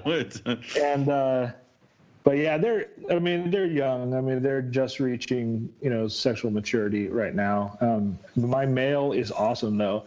They're nervous. I mean, they're not like the bearded dragon that you can just reach in and throw them up on your shoulder. And I mean, the other day I had the bearded dragons out on my shoulder. We were walking around the front yard getting sun. I mean, and he's not there yet, but we're working on him. He's just a little nervous. His first instinct when you pick him up is he wants to crap all over you, and which is, I mean, pretty normal. I mean, yeah. But yeah, they're super neat. They're like the coastal carpet of Australian lizards. I mean, they're pretty rare. You don't see them very often. I mean, maybe a little more earthy tone than, but the males especially, that they have this white. I mean, all the white in their face and these big black bands for their eyes and this bright red belly that the males get. Is impressive, awesome. Man. So they're neat. I definitely want to breed them in the future, but right now I don't. I have so many other things that I'm working on that. Right. And that was kind of my thing. Is I had a pair. I mean, but because my male wasn't doing super hot, it's like, you know what? It's better. I gave him to. Scott's a very good friend of mine. So, I mean, if I ever needed to buy it back or borrow it or whatever, I mean, we could work something out. So, that was the only way I was going to let it go. I mean, and so, you know, because I just don't have the two separate cages for him right now, that was the easiest thing to do is to, separate them somehow. So, but they're awesome. I highly recommend them. They're a species that I think more people need to get into. I mean, you just have to break them, just like a baby carpet. You have to break them of their nervousness, and then once they're over that, they're awesome. The big male that we had at the reptile shop I worked at, you could lay him on his back and like rub his belly, and he just like lay there and hang out with you. Like, that's awesome. Yeah, they're awesome. I mean, and they're big enough to be very impressive. I mean, it's not, not that a bearded dragon can't be mildly impressive, but I mean, sure, they're relatively small in comparison. You know what I mean? So. I don't know, man. There's several lizards that I didn't realize they're as big as you, like I always thought I knew how big a frilly was until I saw one. Then I'm like, dear God, that is massive. They can get big. Especially the Australian ones. And we had at the reptile zoo that I worked at, we had a pair of Indonesians, and that's a species of lizard I definitely want to get at some point when I have the space.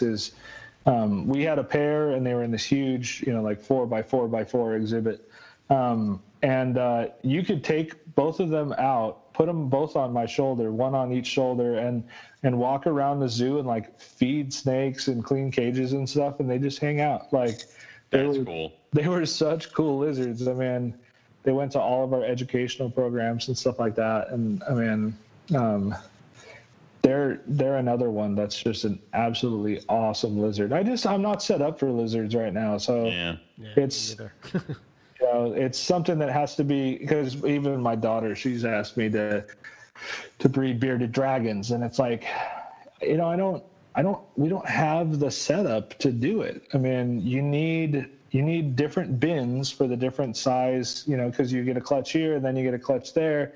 You can't keep them together. I mean, unless they're relatively the same size, because they're going to be picking on each other. I mean, and you can't possibly provide, a separate tub with a separate UV light and a separate, like, it's not like a snake. I mean, snakes, you could have a rack full of, 60 or 70 snakes, and, you're not using up very much space. And lizards, that's a whole different ballgame. I mean, and they need it too. Yeah. They require bugs. Yeah. Bugs, meat.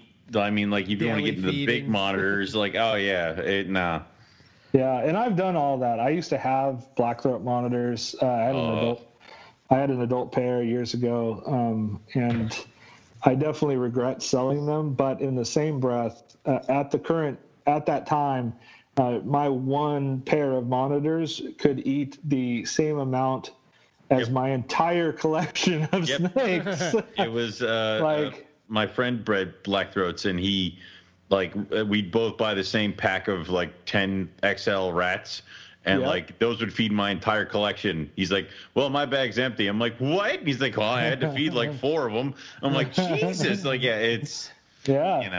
And they're so cool as babies, but because I hatched 2 clutches of blackthroats, and I remember that. It was 2 clutches of white and then 1 clutch of blacks. Yeah. They're cool as babies, but then after they get to a certain point where you're like, all right, everything is filthy, get out. I'm excited. That was fun. Leave now, and then it's they're cool to play with. But they were so much fun to play with. I had my female. My female was so cool. She figured out how to break out of her cage. This is before I had kids, but my wife can attest to this. We were dating. This big, huge 4.5-foot female blackthroat would break out of her cage and then just go roam around the house like a dog. I mean, and most of the time she found this. We had this big bay body window that was 6 foot tall by about 4.5 feet long, and it got direct sun most of the day. It just faced the right direction, and 9 times out of 10 you would find her laying on the windowsill of that. That is fantastic. Because she wanted, apparently the 120 plus degree UV heat light that I provided for her was not enough, and direct sunlight from the outside world apparently was what she absolutely needed. They were, so cool. She would come up, crawl up your leg and sit on your lap while you're watching TV. I mean, that's cool. She was a sweetheart. I mean, I definitely regret selling them, but like I said, I mean, the amount of space that, just one requires, and the amount of food that you're pouring down them, I mean, it's a lot. I mean, yeah, it is. So, well, Travis, this has been awesome, but we're going to go hit on the closing questions. Now that you've had one round to prepare for the closing questions, as well as years of listening to the show, we'll see if these are a little bit easier on you than they were last time. Probably not. No, probably not. So, well, the first one is, if you could have any animal, whether with not having to be restrained by things like legality or price, what would it be and why? I am going to cheat and use my answers that I already said. I'm going to channel my inner. No, I think what we happened to talk about last time was, as I said, perennial monitors. I mean, to me, that would be something. I mean, I would love blackthroats again and a couple other different monitor species, but perennials come to mind because I think of, as far as the legality stuff, is that we don't have, at least not to my knowledge, any captive, or private collections anyway of perennials here in the U.S. And so it's something like that intrigues me more so than maybe something that I could get imported. You know what I mean? But I want to say there are more laser monitors in private hands, and there are more Komodo dragons in zoo hands than there are perennial monitors. Right. Yeah. I know. I'm almost slightly disappointed when I go to a zoo and they've got a Komodo. It's like, well, everybody's got a Komodo. Like, there's other shit. Yeah. There's other cool stuff, guys. Like, yeah. I mean, perennials are so cool. I mean, they're massive and super smart, and I mean monitors in general are super smart, but I mean perennials just have something else going on, it seems. And I'd have to say I would love a pair of perennials. Yeah, we saw the one at Crocosaurus, Eric, and that thing was gorgeous. I'm like, yeah. I'm up against that glass, like licking it. Like I'm like, oh, that thing was just. They're because they kind of have that like Jaguar big pattern. Like they're so cool. So yeah. I agree with you on that one. So the next question is, if you could go herping anywhere in the world, where would you want to go, and what would you be hoping to find? Well, I mean, let's face it. I want to go to Australia. Yeah, given. But I mean, I really would love to go see. I can kind of vicariously live through some, a lot of my other friends that have gone to Australia, and even you guys, that I can watch your stuff. I really want to go somewhere like South America. I would love to see Argentine boas in the wild, maybe longtail boas. Some of that stuff that. Hasn't really been well photographically documented. I mean, and see what it's like there and how they're living. I think that would be my ultimate like bucket list place to go, is to see an Argentine boa out in the wild. Yeah, that would be cool. All right, and then I guess the other thing is, what would you be adding to your collection this year? I know you talked about a couple of projects, but what's that one animal you're going to try to chase down this year? Oh, wow. I'm trying to be good this year, and I'm trying to focus on caging and getting some animals for backups and things like that. But I mean, if I could potentially get maybe indigos or cribos, would be a really cool. If I went willy-nilly and just said, you know what, screw it. That I think that would be. I don't know. There at the top. I don't know how you've spoken to Riley more than I have. And like 3 conversations with the guy, and I have Madagascar hogs and Kribo. How have you lasted this long? Oh, and those Kribos have been in my house. There you go. I don't know why. I don't know why when he was leaving, you were like, no. These stay here. It was like. Don't get me wrong. I tried to fit his female in my pocket. It just didn't work. So he used to live in Santa Barbara, and when we had all those fires a couple years back, he actually evacuated from Santa Barbara up to my house. Yeah, I got to play with all of that stuff. Not that I haven't been to his house a bunch of times anyway and playing with that stuff, but yeah, it was in my house. I was, in fact, I was making scrambled eggs for his Savannah monitor, a couple mornings, and those Cribos are fantastic. And then, of course, my buddy Brian Cusco is down the street. He's got indigos. And so every time I go over there, I'm drooling into his, tub. But they just haven't been. It's funny. Right when I had the money and I was ready to buy blacktail Cribos, all of a sudden the clean there's like what Black Pearl Reptiles calls the clean line. Yes. Well, that was the year. That was the year that all of a sudden they found out they had Xanthics in that clean line. Yeah, and that went up. So instantly, everything's price doubled. Mm-hmm. And I'm like, I was ready. I mean, I had the money set aside and everything, and then all of a sudden, the Xanthic thing popped up, and it was like, oh yeah, they're way more money now. And I'm like, we have to call that guy and get him on. Just like I forgot I was supposed to do that. He's a really nice guy. I've had the pleasure of chatting with him a couple times at shows and stuff. He's a really cool dude. But yeah, so and then indigos. That's a different. That's a horse of a different color. Yeah. Yeah, that's. I basically only have reptile money. For more reptile money, you know what I mean? And so it's like, if I don't,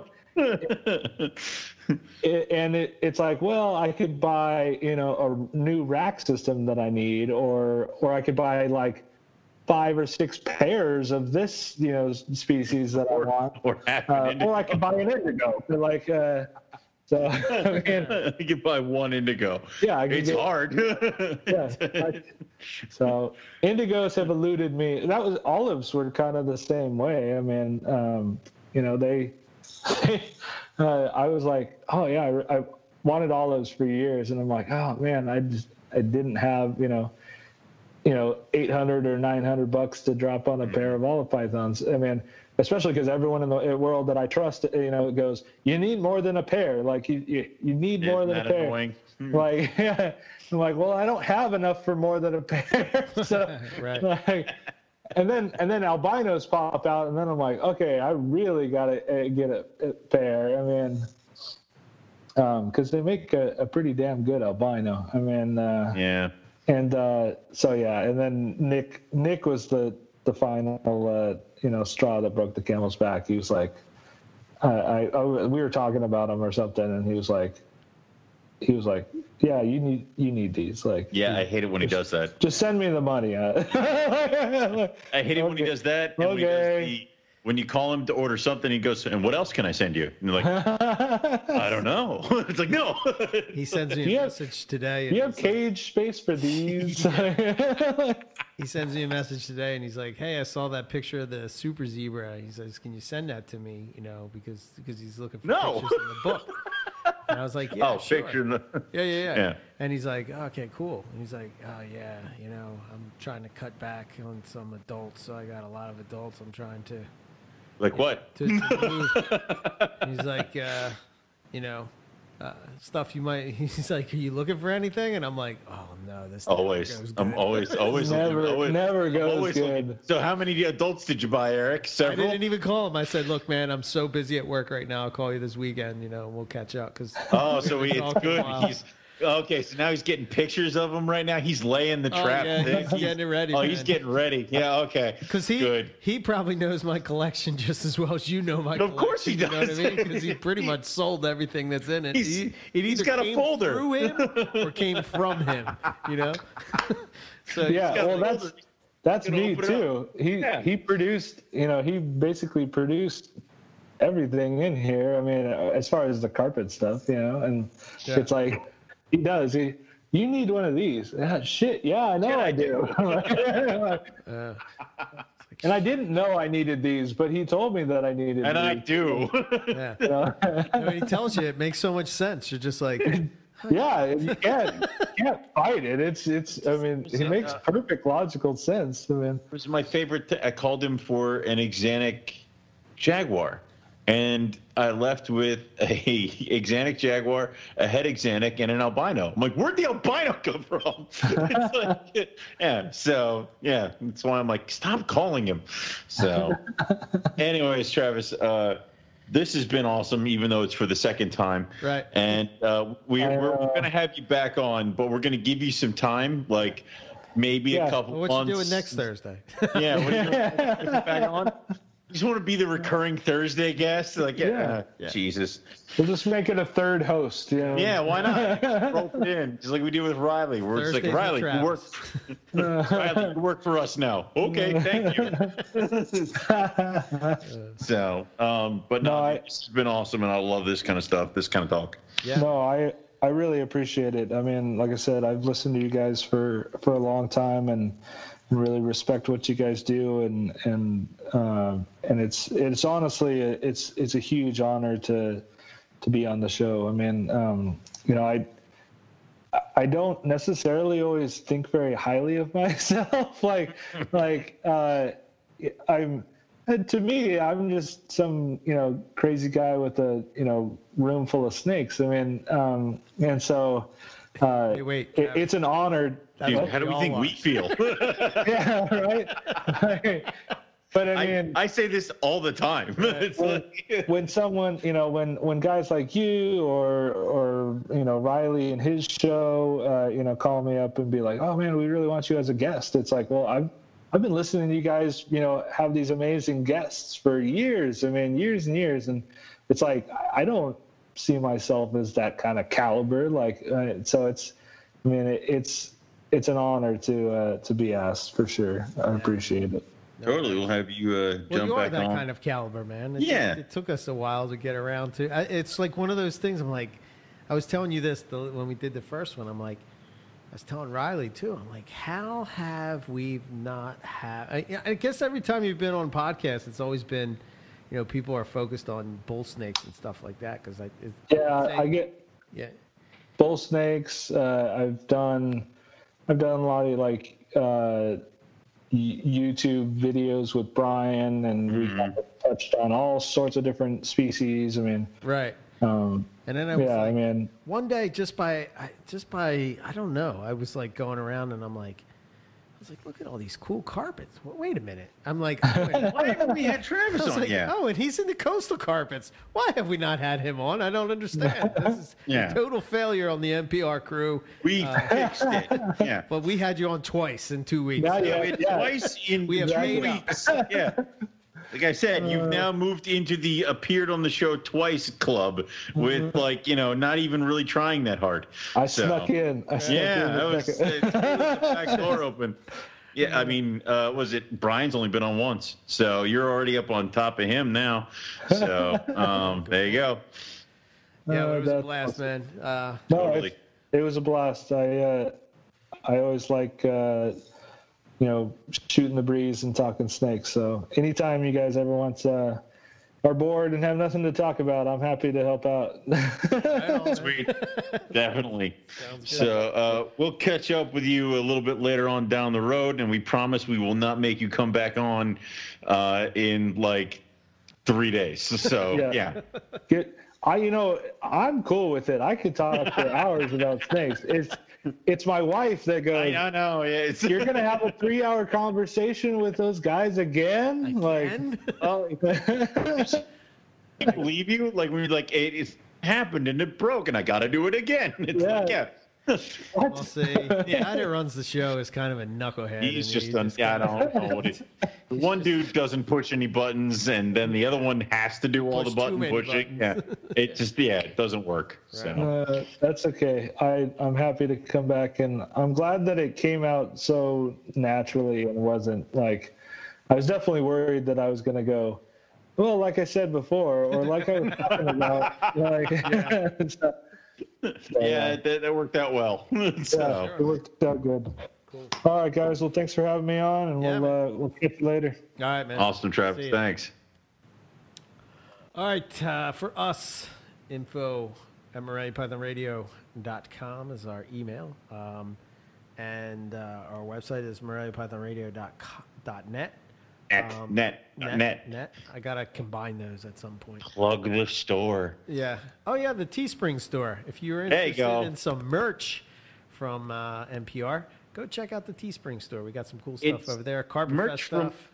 NPR, Carpet Fest, EB Morelia, and Rogue Reptiles. Everything is there. Yep. So check it out. You could literally have shirts from everything. You can have the set. Let's have it all. Complete. And we promise, I swear to God, I will track down somebody to do a Bolin shirt so we can throw that up there for Ari. I'm mad that we haven't gotten that figured out yet. Yeah, so we do. We sucked. But the world kind of ended. And we sucked. We still suck as much. We suck again. It's we'll figure it out. So check if you are somebody if you are an artist who wants to kind of delve in there, we do have several designs that we want to get off the ground and throw up on the Teespring store. If you want to help us out, that's awesome. We might even talk about any kind of payment. That's cool. If you want to just do it out of the kindness of your heart and to get some publicity, that works for us too. Just reach out to us. Let us know. We'll definitely get those designs fired up and throw some stuff over on the Teespring store as soon as we can. Yeah. Because, just because we might not be having a Northeast Carpet Fest does not mean I'm going to think of some crazy asinine Northeast Carpet Fest quarantine shirt to put up on the Teespring store. We need something that's happening. Yeah. Like Erase 2020 or something. I don't know. Something's happening. I don't know what I'm going to do. Right. It'll be a carpet python looking forlorn out a window in a house. I don't know, but we'll figure it out. But again, if you are an artist who wants to jump on that and give us a hand, just reach out to us at info@MoreliaPythonRadio.net. Yes. So yeah. No. Anyway. Sorry. Our email is info@MoreliaPythonRadio.com. Oh, I forgot. The website is .net. Are you? Eventually, everything will be .com. I hate you because I did that so well, and then it was just. I know. I'm sorry. I don't. I'm sorry. And then for me, EB Morelia, you can follow me on Facebook, Instagram, YouTube. My website is ebmorelia.com, and my email is eric@ebmorelia.com. Okay. I have my first clutch hatching out. Ooh. Probably. Is this your in a couple? The one IJ? Yeah, a couple weeks. GQ M Pen to PC Bell, which is for all you Popwin fans out there. You'll know what I'm talking I understood none of that. Yeah. No, they're not ball python morphs, though, and they are actual good. pythons. I'm glad you clarified that for me. But they should be stellar. I will have some. I'll have quite a few clutches of IJs or Popwins or whatever you want to call them this year. So cool stuff. That what I have we actually decided? Be selling, So yeah. All right. Cool. So there's that. So stay tuned for that, and that's. After that, you got your jungles, right? Jungles. Oh yeah, gelatins. Yeah. Wait, did you forget them? It's I did. Yeah. Those. My fingers are crossed for the diamonds, man. I'm really hoping for some diamonds because I got that'd be cool. Some reptile caging I need to buy, and that would be the perfect way to buy it. I got to pay off some Australia trip. Yeah. But that's it. All right. For me, you can go to rogue-reptiles.com. You can also look up Rogue Reptiles on Facebook.com. On Instagram, we are rogue_reptiles. Give us a follow and a like over there. Apparently now my Instagram has just degraded into pictures of Mort. So it's... Oh, Mort. He's a very photogenic tortoise. That is. This is my life now. Anyway, so what we will say is thank you all for listening, and we'll catch everybody back here next week for some more Morelia Python Radio. Good night.